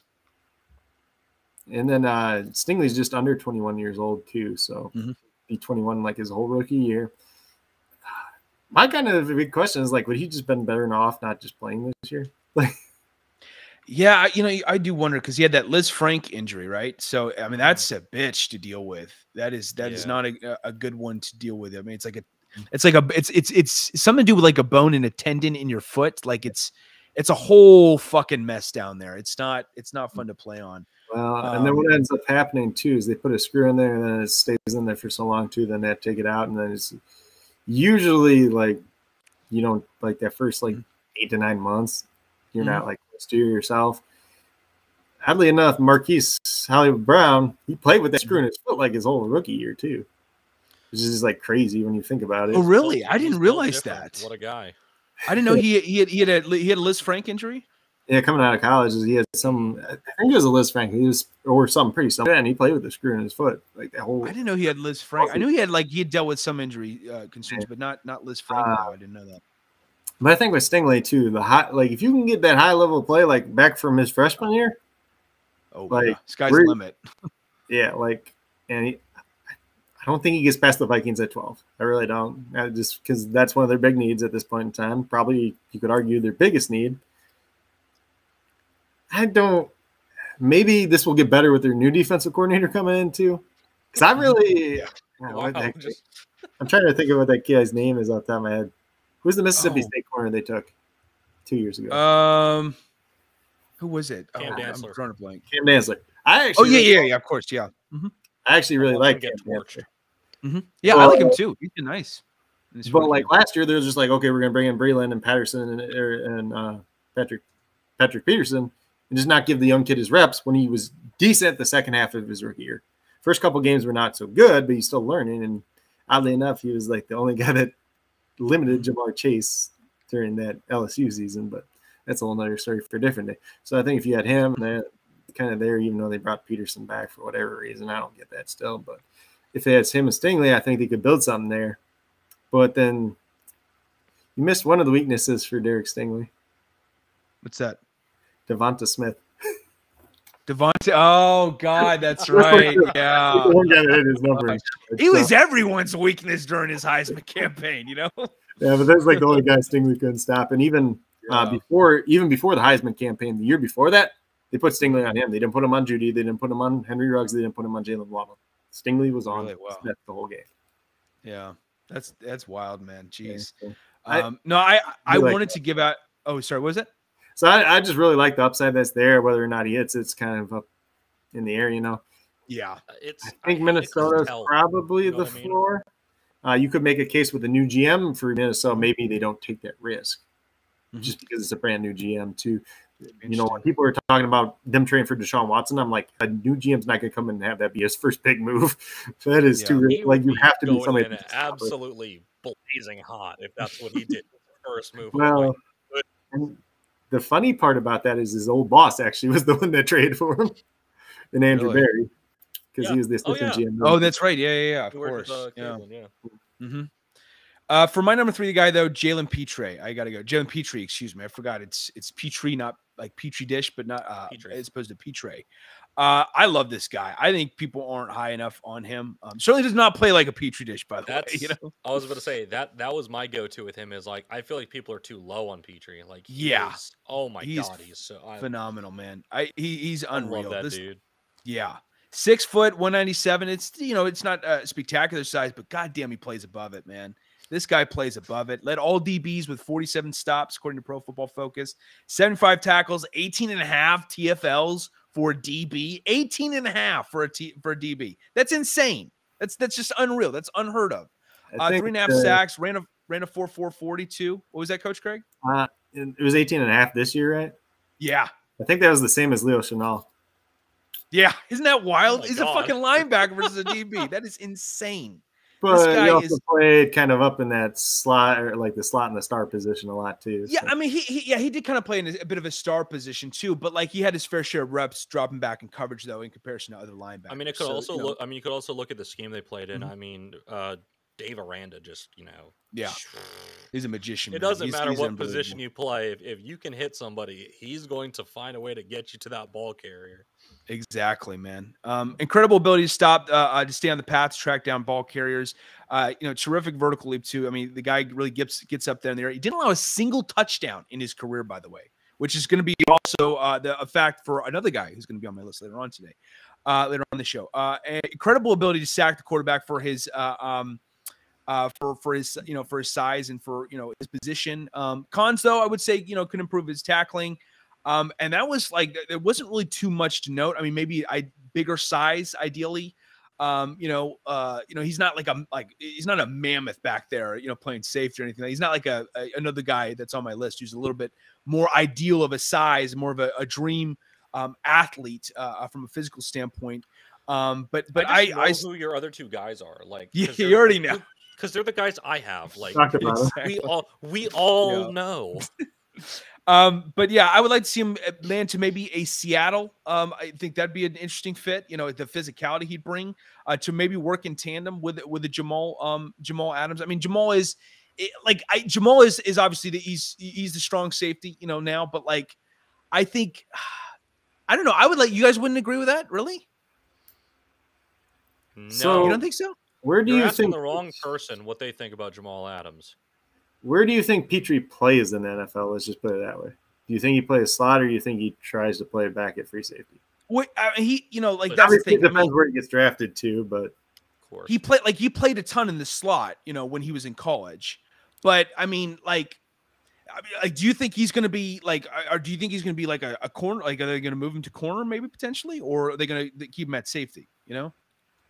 So I think he's probably going to end up playing slot in the NFL level. There's a very similar player to him who I like better, if I'm being honest. It's Daxton Hill out of Michigan, because I think he does everything Petrie does better, if I'm being completely honest. So you think Daxton Hill's a little more ideal, really, out of Michigan? Yeah, I think he's better. Both really good. Yeah, but I think Daxton Hill is definitely their safety, like playing deep.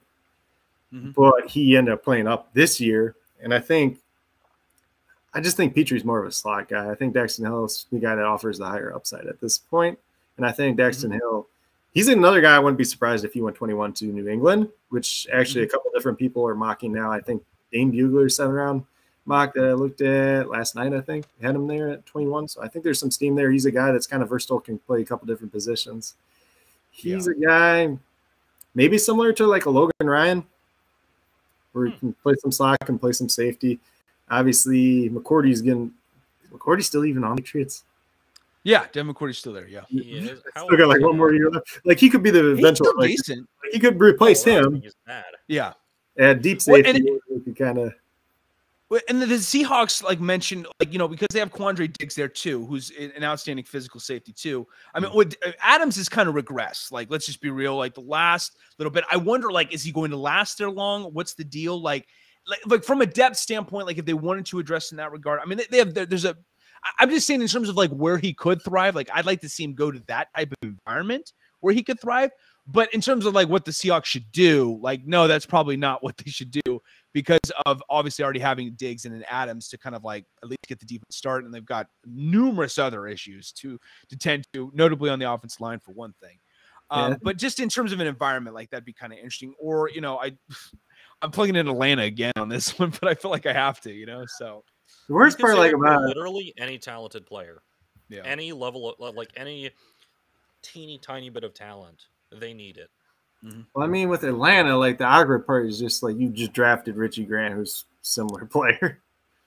Yeah, I mean, Jalen Petrie he's a special talent. I'm really high on Jalen Petrie. I really think he's the real deal for what he can help out from, you know, for any organization out there, you know. And he's versatile enough too. Like, I don't think he's just a one-dimensional kind of guy. Yeah. You know, I think for me the biggest thing is just where is he going to play, and I think it probably depends on who drafts him. And I think he's kind of one of those guys that could play both positions, but I think it might be more of a detriment to him as to where Daxton Hill can play both positions and shown that he can do both at a pretty high level between different seasons. So I think that's why I'm higher on him. Daxton Hill's a great athlete. Like, I don't think you go wrong with a Daxton Hill either. Like, he's an alternative that will very much suffice. I just mean, like I think Petrie's got enough versatility to where he could potentially hold it down. Like, he's, like I said, he's physical, man. I mean, he's getting after, you know, guys in the backfield. That's not supposed to happen like as often as it does for Petrie. So, like, I don't know. I mean, it really depends. Like, it all depends on like where he goes and, like, you know, how much support he has for one thing. Because obviously Baylor was terrific system for him to mold into. Maybe. So both those guys would be kind of interesting, like Tyrann Mathieu replacements too in Kansas City. Yeah, that'd be interesting. Yeah. Since he's obviously no longer a Chief, and maybe that's the best place for Petrie to go. So I don't think it'd be in the first round though. I've seen him go mocked a lot towards the beginning of the second round. I think he goes mid to end of second though. But he would be my number 3 safety. It's not like I hate him. I just think Daxton Hill is better. Yeah, no, Daxton Hill's nice. He's faster for one thing too, and I mean, I hear the same thing too of what maybe is likely going to happen. But then there was a rumor that maybe he could start creeping up. I don't know if it's going to happen. I think probably in all likelihood, latter first round, sometime in the second round is what he ideally goes to. But who do you got for your number 2 though, George? This one's hard. This one's really hard. My choosing, because I just went DB in general. I didn't split corners and safeties. Choosing between 1 and 2. This is hard, guys. This is really difficult. Just screw it. I'm doing it. Number 2, I'm going Kyle Hamilton. Really? From Notre Dame. Yes, sir. Number I think two. that means you guys know exactly who my number one is. Oh yeah, and I think you also you know better damn well believe it. I think you also know exactly part of the reason why he's my number one. There's a certain team that's in the top 5, top 4. We'll be more specific. That is looking to acquire his services. Suffice it to say, I mean, I didn't even mean that. That's not even what I Oh, meant. really? Oh, I meant thought that's for- what I you were meant for getting. some. Okay. I mean, of course, I would absolutely love that, but Mhm. no, that's not what I meant. Also, just sticking to Kyle Hamilton. What? Who this human being Mhm. who plays safety, Yep. runs like a safety, can cover like a safety. I mean, his shuttle and 3-cone are very good. He's also 6'4", 220 pounds, is an insane athlete, and can cover just about any route you want to give him. I mean, Kyle Hamilton's insane. Yeah. Like, simply put, Insane athlete. he's an incredible athlete. He can make all the reads. He can cover any route you want him to. He can, play towards the line of scrimmage if you really, really need him to. That's not his position. Like, I think he is a true, just over the top safety. And honestly, you could kind of plug him anywhere and he'll get the job done to a really, really high level. He's fluid. His movements all look effortless. It's just so impressive, and man, he's just so good. Yeah. He honestly, what's even crazier is, like, at that weight and at that height, he even looks kind of lean at times, and I'm like, if he puts on more weight, we might be talking about just like this like hulking monster who's just quick enough to play safety, but like can just absolutely crush anybody in his path. I mean, truly. This is another one.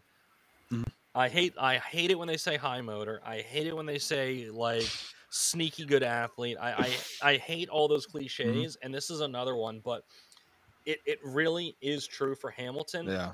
To me, at the position, which I understand isn't like super highly valued, but I mean, with a guy like this, he's so versatile. You realistically could play him anywhere, and to me, he truly is a unicorn. Like, in this year's draft. Yeah. Most definitely. I hate that I said that. Oh, sorry.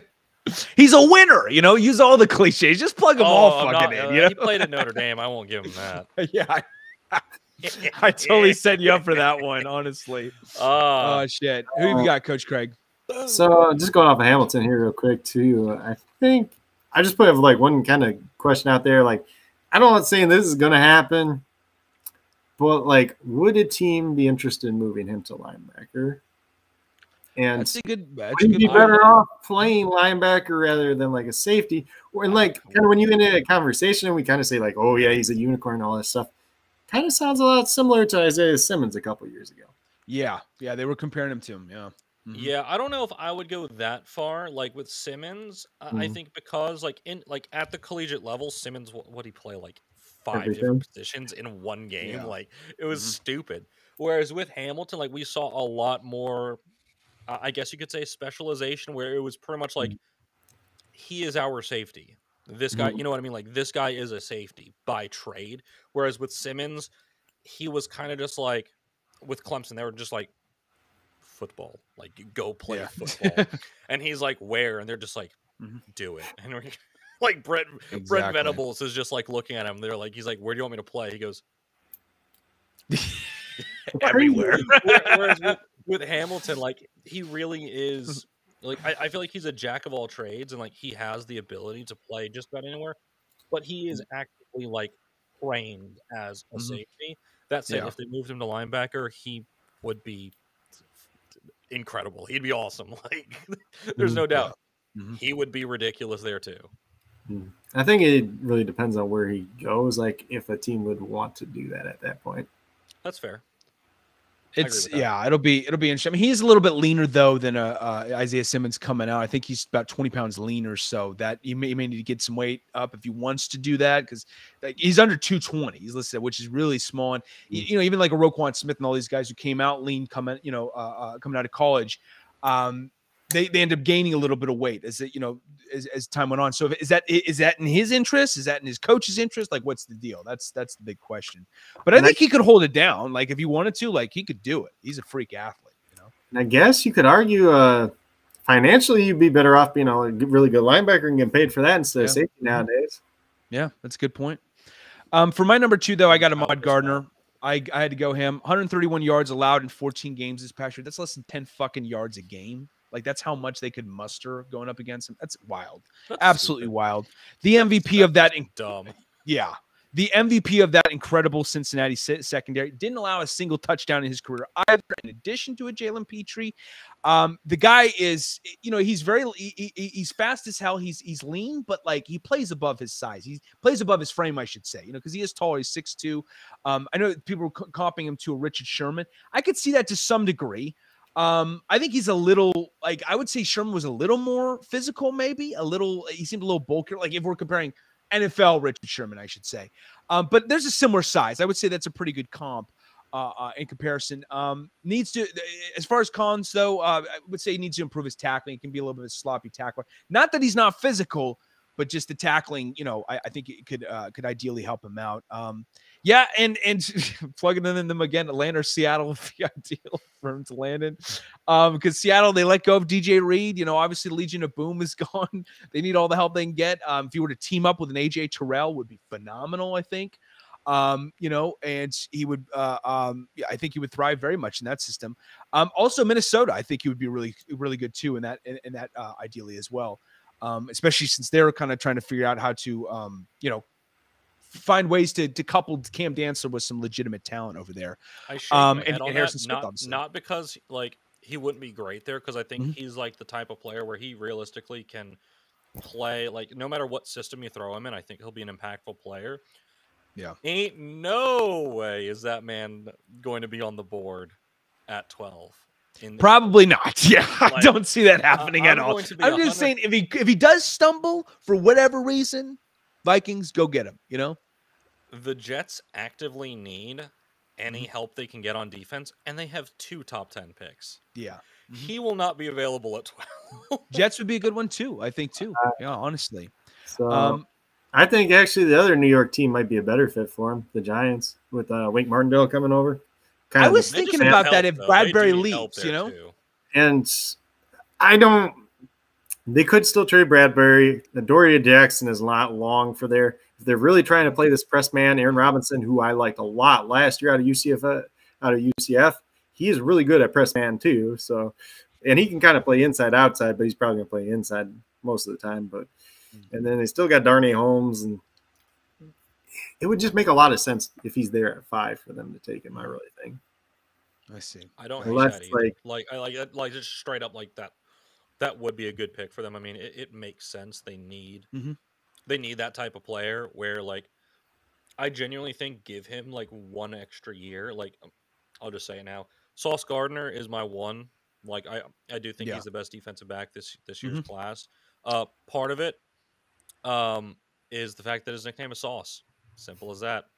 Love Sauce. I mean, it's just a great name. I mean, he was on my all-name team in college football last year, if I remember correctly. If not mine, definitely one of ours.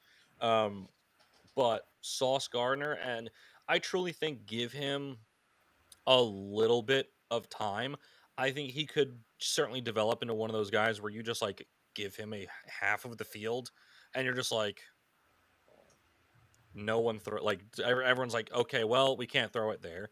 I mean, that type of player, I don't necessarily think he'll ever reach like the height of, I mean, of course, the one everybody thinks of with a player like that is Darrelle Revis. I don't necessarily know if that's his ceiling, because like Revis Island was stupid. Just he was a level of dominance I like most people have ever seen. Dude had his own fucking zip code, literally in every stadium. It's just like, shit, we can't do it. We can't throw it there. But even in year 1, I think Gardner can really make an impact. He's quick. He's really fluid in his movements. He's agile. We've got people in the comments line Sauce against Tyreek and see what happens. I mean, Tyreek is what, like 5'7"? Like, he can just blanket him. Sauce Gardner's 6'3". Like he's so much length, and it's not like he's slow. He runs a 4.4 like flat. Well, he's like 5'10", but it's still like, yeah, it's difference in That's height. still that is a like Yeah. 5-inch height difference. Like Yeah, a couple inches. Yeah, it's definitely I mean, it's a height difference, but like there's always a balance of like how you got to figure out, because can you make up for it with speed? And Ahmad Gardner obviously has the speed. I was going to say Sauce has like a Yeah. really interesting mix of both. You know what I mean? Like it's not like we're For talking sure. about a guy like a corner who's really tall but like is kind of lumbering. We're talking about a corner who's really tall and runs a 4.4.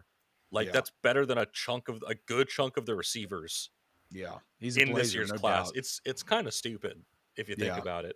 I just really like him, and like you said, allowed 0 touchdowns his entire career, and that's coming up against one of the better receivers in this year's class, in Jamison Williams. Like he played against Alabama, folks. Like, and that was a pretty damn good receiving core. Locked them down. Like it's not like they like. It's like, oh, Cincinnati, we're just gonna throw all over them. That didn't happen. Like. Even he played against a decent amount of NFL draft prospects this year, for given the conference that he plays in. When you talked about, obviously they played Alabama. They played against SMU, who's got 2 NFL draft wide receivers. They played against Notre Dame. Kevin Austin's going to get drafted probably higher than he should. I did. One good year, but he should have went back to school anyways. That's a whole nother story for a different day. They played Indiana at the beginning of the year. Freifogel is going to be a late day 3 pick anyways, who was productive in college, but not the greatest guy in the world. But there's a couple other guys, a couple other schools mixed in there too that had different prospects. I think even last year, if you go back to last year when they played Houston, Marquis Stevenson, Speedy Stevenson was obviously there. So he's played against guys that are either got to the NFL or NFL draft prospects this year. They might not be as high end of the guys outside of like Jamison Williams, but even last year, playing Georgia, kind of have something, but not. I guess Pickens didn't play that game, did he? Right? The bowl game last year? No, I don't think so. No. But I mean, there's I can't think of the other guy's name that transferred to Alabama right now. Eli Ricks? No. Sorry, what am I saying? You're thinking. I'm sorry. I had Eli Ricks on the mind for a random reason. Sorry. Jermaine Burton. So Jermaine Burton. I actually really like him. I think he's going to ball out at Alabama this year, but he should be really good. Definitely got a little bit thinner now because Jay Hall he got kicked off the team. Whatever you want to believe about that. Yeah. I mean, it'll be interesting though. I do like that. I mean, like, just thinking of corners, like who would line up against a Tyreek Hill to really match his speed and kind of tag along with him to kind of shut him down. Maybe that could be an Ahmad Gardner. Maybe that, I was thinking of an Eli Ricks who's going to be probably in the mix sooner rather than later next year in the draft class. Maybe that's, Derek Stingley, if he can get healthy, that guy's blazing fast. He says supposedly he's supposed to run an even faster 40 than what he did run on the pro day, which was like a 4.3. 4.35 or so. So officially it ended up being a 4.45, but scouts clocked him at 4.34. Yeah. So whichever one, was honest. I mean, I have no idea. So he said, but that was, obviously nursing the injuries and all that. So you honestly wonder how a healthy one would, Derek Stingley would run. So next up is number 2 for me, right? I think, or no, number 1 for me, right? Yeah. So my number 1 is Kyle Hamilton. I had to go with Kyle Hamilton.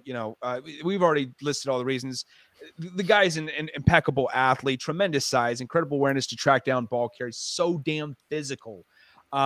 He's just impeccable, incredible ball hawk skills. I mean, just watch his tape against Florida State. Enough said. Okay, just watch his 2 picks that he was able to record. He's incredible. Next level intelligence on the football field. Physical low level hitter, yielded just 47% completion, just incredibly stout in coverage. Cons though doesn't really have top flight speed, but I think he can make up for it nonetheless with his physicality. I don't think he gets shook too often. And then the injuries, obviously, he's been dealing with some knee ailments. But I'd like to see him land in the Jets. I'd be interested in that, potentially. I think he could very much thrive in that system.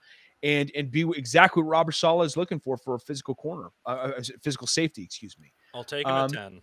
Yeah. So that's who I've got. But yeah, let's go on to our next topic. We've got, or excuse me, our next question.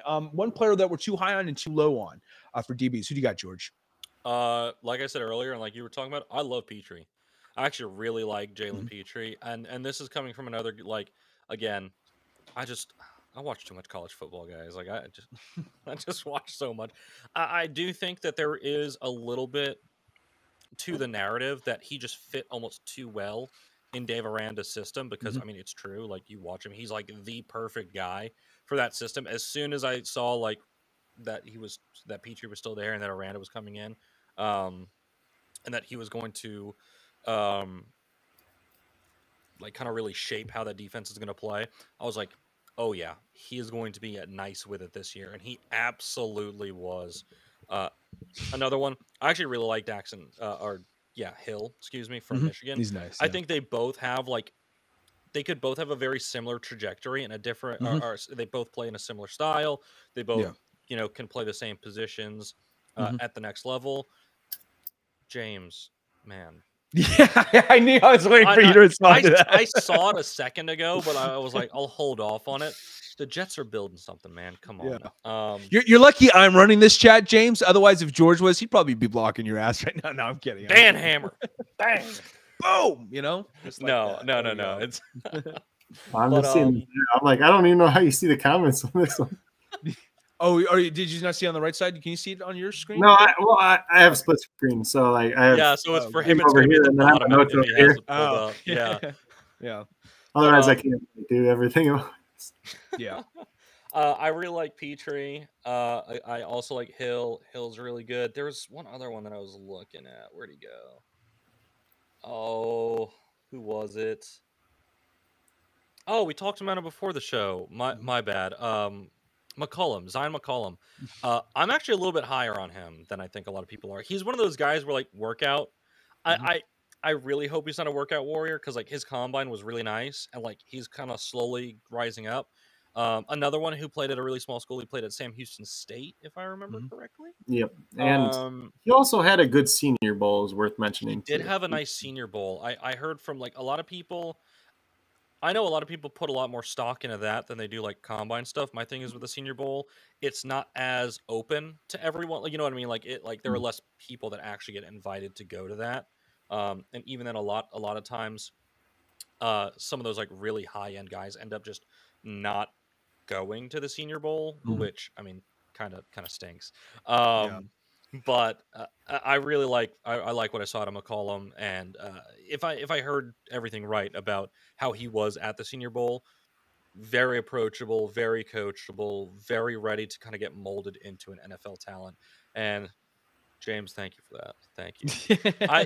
I don't think you fully understand how much shit I get for being a Jets fan. It's almost as much, and it's almost as valid as what David gets for being a Bears fan. Oh, I mean, we're probably comparable in terms of criticism we get. Did you, by the way, I actually want to ask you this question, George. I know we're going long on time, but fine. Yeah. I was wondering, you as a Jets fan, did you have a similar experience to me where you seem to somehow be friends with a shit ton of rival fans? You know, like three of my best friends growing up were all Packers fans, you know? So it's like, it was the worst fucking luck imaginable. No, I'm going to go with no, not really. Only because of like where I live, I think it is. Like, I live in the South. I grew up in the South. If you're a random Patriots fan in the South, people are kind of like, look at that guy. Because otherwise, I didn't realize that.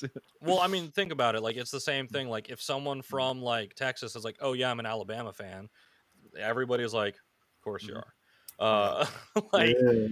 Like around here, it's more okay. Falcons, Titans, Saints, stuff like that. And at that point, you're just like, it's fine. I get it. Like, it makes sense. And then people come. The thing is the opposite. People are like, "Well, I know you're not a bandwagon fan. You're a Jets fan, and they're terrible." Yeah.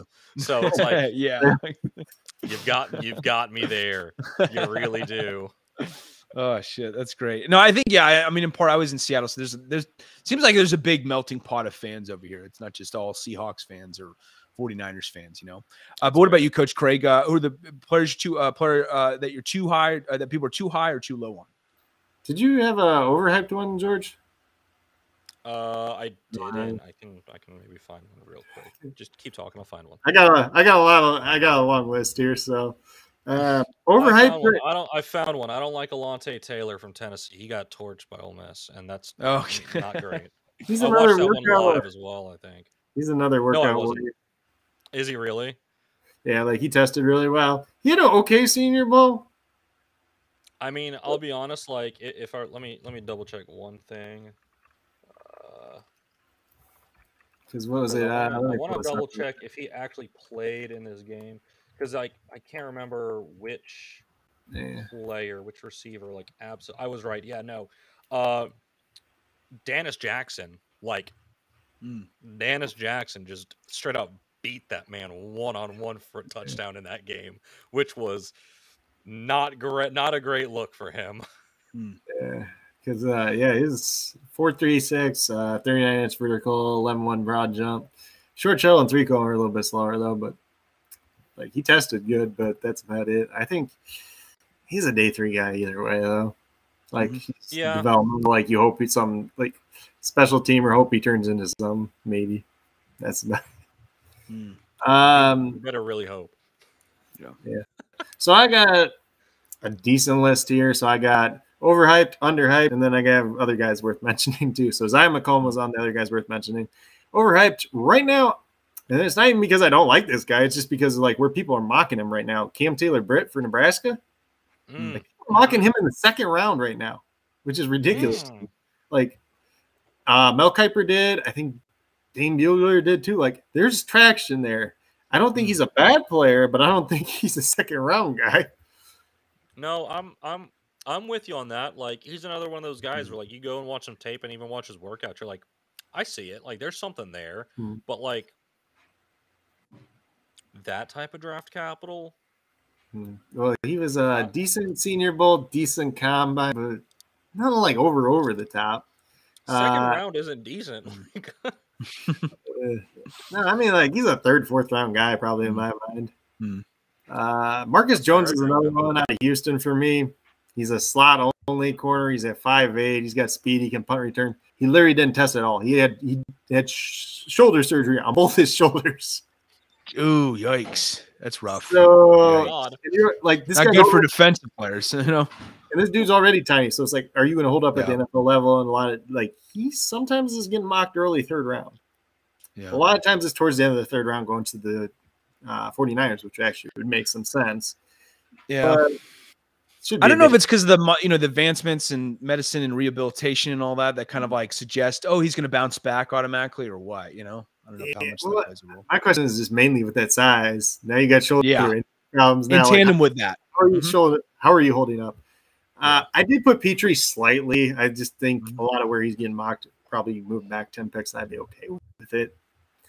And then his teammate is one I really, really, really dislike, JT Woods. This guy is fast, but he cannot move his hips at all. This dude has JT Woods, really? No, I don't love him. It was Petrie's, secondary. It was Petrie's team and all that. But you didn't like JT Woods, really? No, this dude can't flip his hips to save his life. Yeah, he's got a 4.36 speed, but he goes straight, and that's it. He's not a guy, and he's getting mocked in the 3rd round. If you put him in day 3 and you try to develop him from there, I don't have a problem with that. But when you're going this dude's a 3rd round pick, and a lot of people are mocking him there, I just don't see it. And the drill they did he didn't have a good Senior Bowl. The combine drill they do where they got him flipping hips back and forth and whatever, you can just tell he's stiff. And the one time he turns around, he just trips over his own feet doing the drill. Oh no, I did read that he had a little bit of a rough Senior Bowl though. Yeah, so that was at the combine. So he's the worst one through that drill. Yes, the testing measurements are good. We're going to see. We've seen it this year with a lot of these Baylor guys, because essentially what they did is they recruited guys that were really, really good athletes. When Matt Rowe was there, they're we're just going to get speed, and then we're going to advance them in football, essentially. So you've seen it this year. You're probably going to see it for the next couple of years, where they have these guys that are running really fast, 40 times, but they're still kind of raw. So I think he's one of those guys. You take him, if you take him in the 5th round, I don't really have a problem with it, but in the 3rd round, it's just too high for me. Underhyped guys, Damari Mathis is a big one for me. I think he's going to be a decent slot corner at the NFL level. He's tested pretty reasonably. Can't remember if he was at the Senior Bowl or not. I I think he was, but he's a very interesting one. He get mocked like 7th round a lot of times. I think this is a guy that can hold up as a decent NFL slot corner.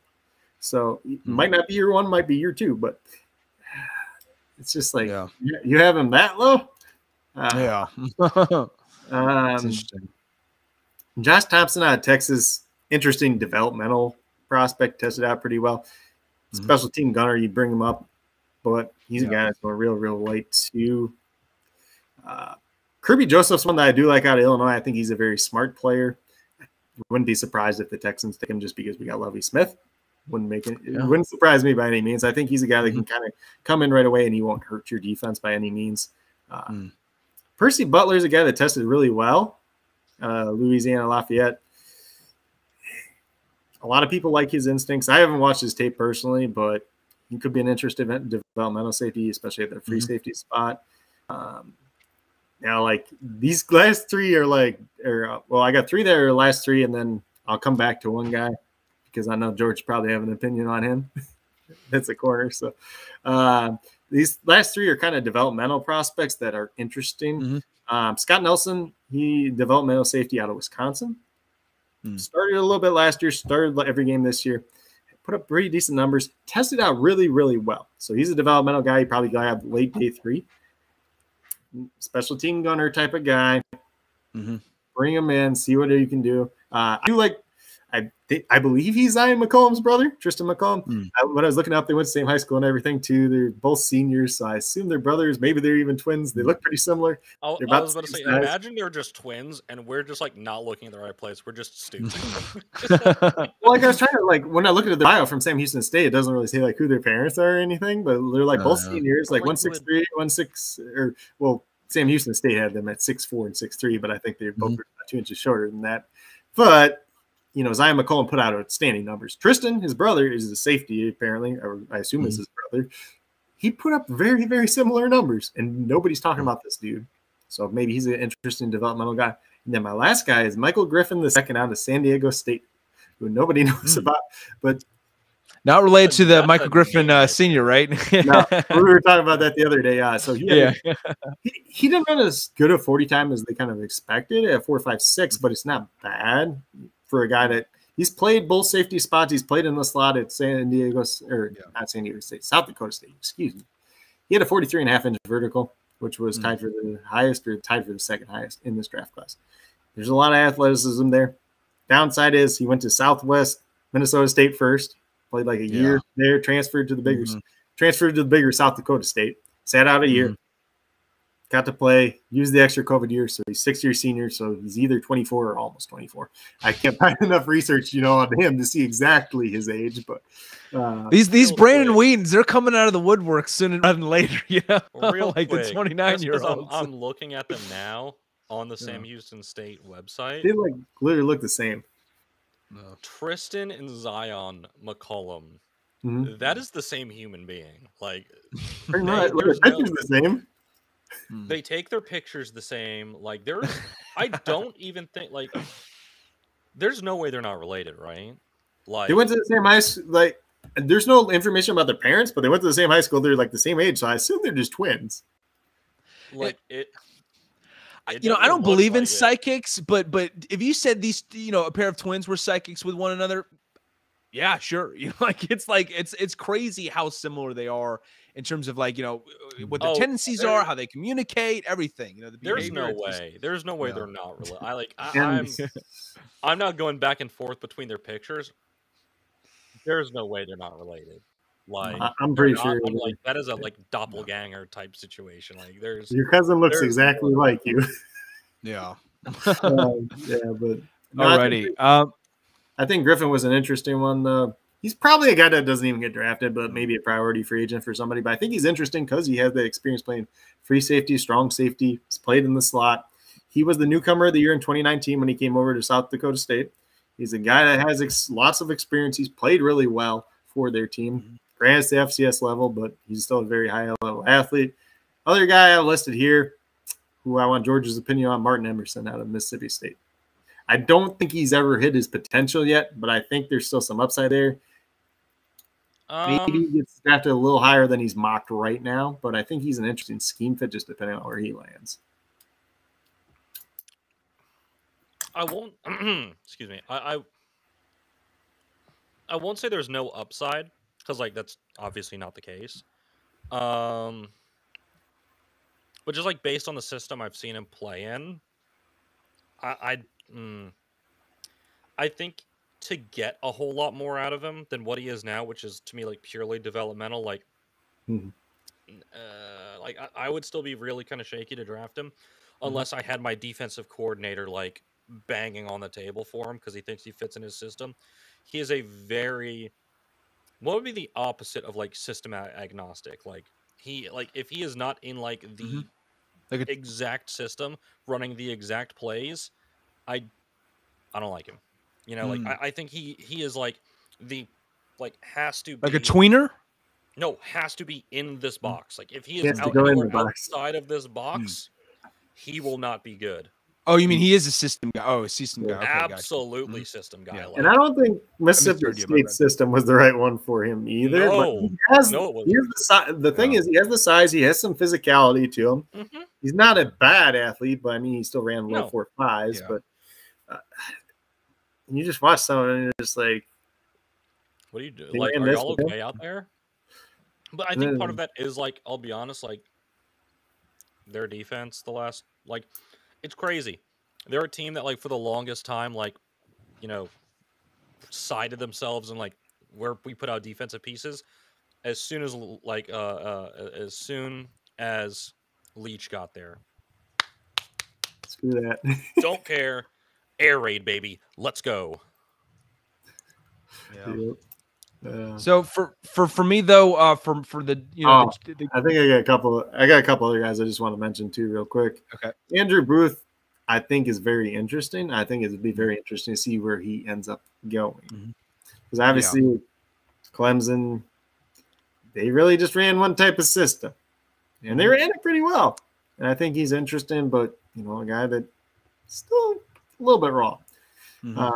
Just really depends on where he goes. I think it's end of the late first round. A lot of times he's getting mocked to the Bills, which would probably be a pretty good fit. Tariq Woolen is a very interesting guy here. He ran a 4.26 at 6'4", over 200 pounds. Yeah. But the problem is, you know, small schools guy. UTSA, yeah, off the top of my head. And yeah. he's a converted wide receiver. So he's played corner maybe 2 years at this point in time. He's a guy that's going to get drafted too high just because of the combine time and the fact that he's 6'4". Could he develop into something? Maybe. We'll just have to see there. And then last guy I just kind of had on there. I don't really know a whole lot about him, but testing measurables are decent. I haven't watched his tape. Tyson Anderson out of Toledo, a safety. I think he did play a little bit corner in college too at one point. So maybe a guy that you could kind of throw back and forth, but interesting developmental guy, probably later day 3. Interesting. For my two choices, the guy I think people are too high on is Andrew Booth Jr. To be honest, he's an impeccable athlete. There's no denying that. And I think I should have clarified too when I was talking to you in the chat one time, Coach Craig, that I do like his athleticism, and I think he's a special athlete. I just don't think he's a proven special player yet, though. You know, I think he's a bit of a project because he doesn't have a ton of experience playing as a starter when he was with Clemson. You know, on the outside. Really, the 1 year, right? Exactly. Yeah. And maybe a little bit, a couple spot starts before that. The technique is still in need of improvement. But he does have some tremendous athleticism. He's tremendously physical, tremendously fast, shifty. You know, he's very nimble. Like he's almost like he's got like cat-like reflexes for a cornerback. It's crazy how nimble he is. I just noticed that watching his tape. But yeah, you know, there's some things like him and, you know, playing as a corner this year, 29 catches on 46 targets for 312 yards. Not awful, but it's not great in comparison to other guys that were playing this year. Missed times tackles, had a horrible missed tackle percentage. Almost 25% of the time he was missing tackles, supposedly. So, you know, those are some things that I think he really needs to work on. You know, just didn't play a ton of press coverage too. So I think that kind of sets him back a little bit. The guy I think people are too low on, Roger McCreary. I really like Roger McCreary. You know, not that he's like a top flight guaranteed cornerback, but I know he's a little undersized. I know you're shaking your head at me, but like I think he's physical for his size. He's ideally probably a slot guy potentially, but he could very much thrive, I think, in the slot. I really do think so. He's very fast. I think he's very shifty. Highest coverage grade, highest coverage grade, among all CFB corners, all FBS corners, this past year. So, impeccable results. Only allowed 34 catches on 75 targets, so less than 50%, very much less than 50%. Like I said, good lateral footwork, good good use of hands too, very twitchy. But yeah, at the same time, not ideal size. I think he can hold his own against bigger body guys, but he's not the ideal size. Let's be real about it.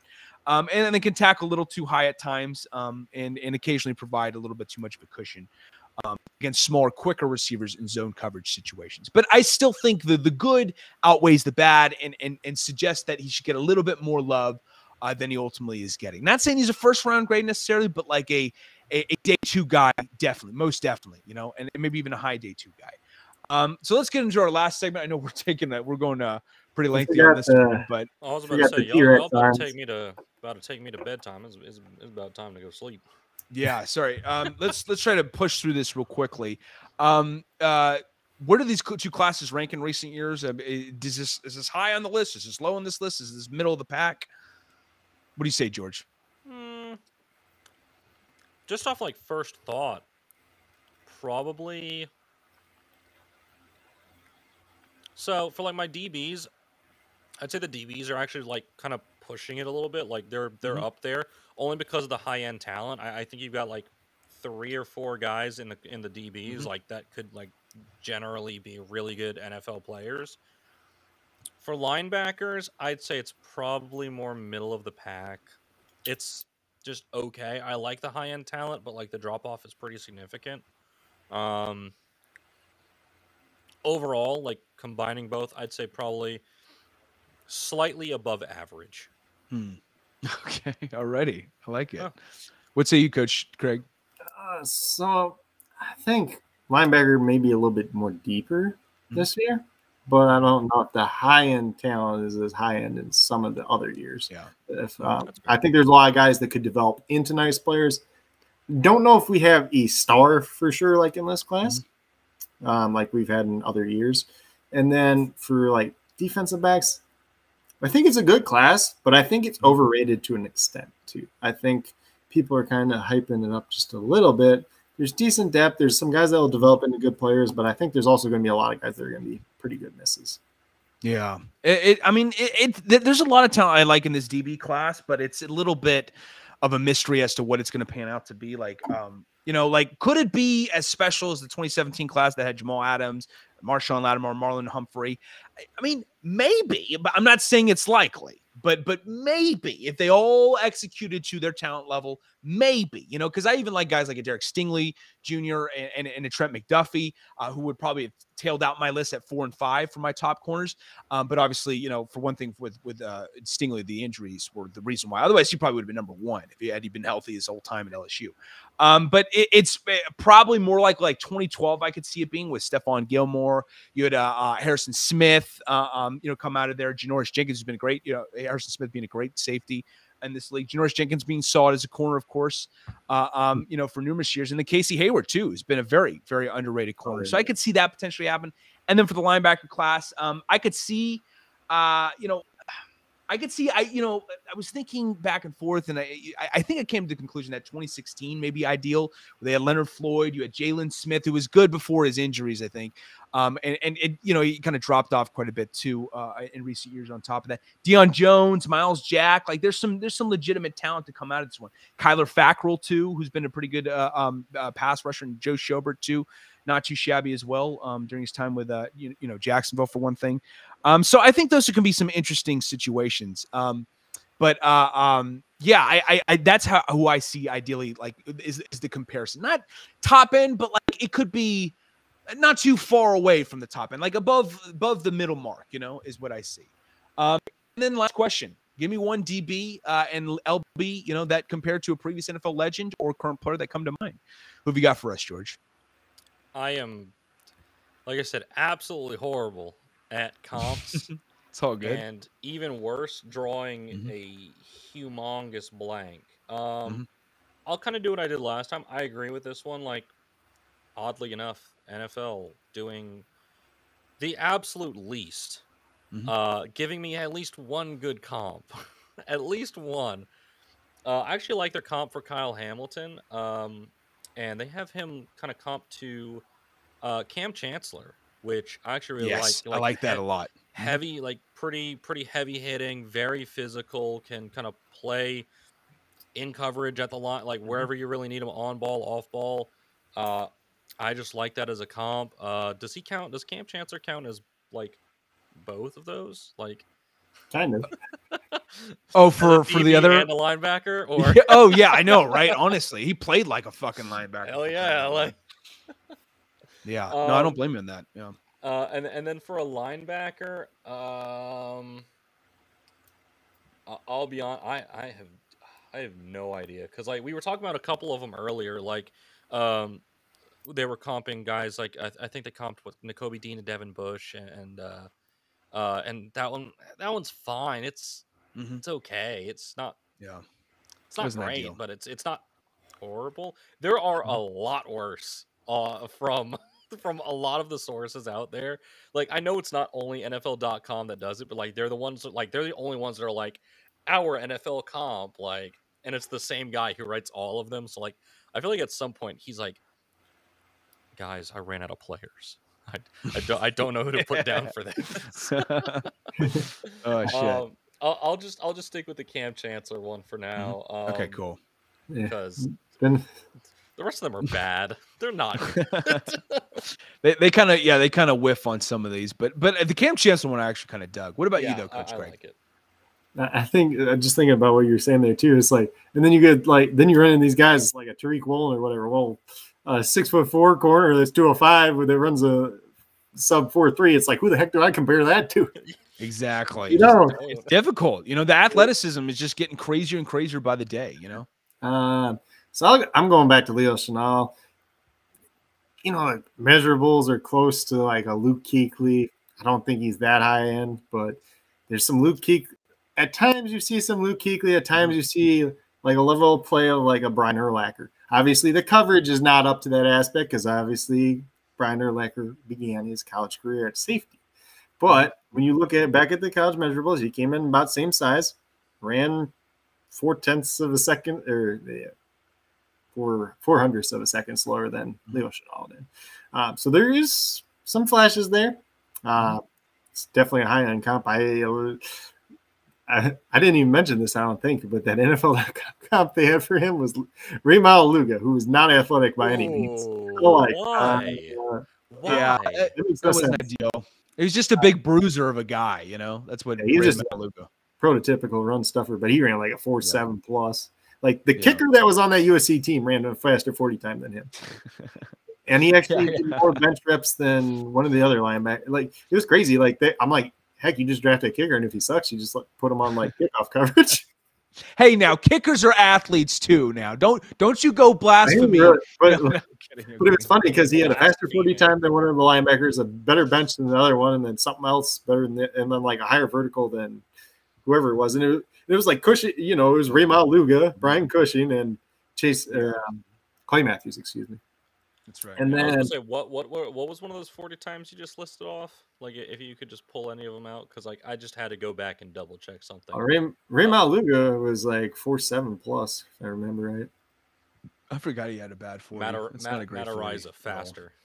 I'm not kidding. Matt Araiza, a punter, ran a 4.68. That's wild, you know. Jesus. Hey, for what it's worth, that I don't know if you guys are familiar with Destroying. That the kicker I love that guy. Yeah, so he went to Brandon Marshall's House of Champions or whatever last year. He ran like a 4.5 or something crazy. Yeah, he ran like a 4.58 as a kicker. That's crazy. Wow, there's some. By the way, dude just kicks nukes, like destroy just nukes all day. It's great. Like, how is these guys are bullets, at least the USFL or something? Like, you think you just get that dude for publicity? Didn't he play in the CFL for a little bit? Not sure off the top of my head. I know when he was in college, because he got like monetized on YouTube and they weren't supposed to make money or whatever, he had to like choose. Yeah. Yeah, and he chose YouTube. Didn't he? I remember that. Yeah. money I now. don't So, blame him. Do you? I mean, but going back to I'll go back to my corner. So I guess I'm just gonna go with Daxton Hill here. They're I said similar to Logan Ryan, potential to be better than him. If you want to throw like a Tyrann Mathieu in there, you could, but obviously he's a little bit taller. Yeah. So I think he does what he does really well, playing the slot, playing in close line of scrimmage this year, but he's playing deep too. So I think maybe Logan Ryan in there. We've seen a few guys do that, but Logan Ryan was just kind of the one that stood out to me, and about same size or same height and weight. Excuse me. Interesting. I like it.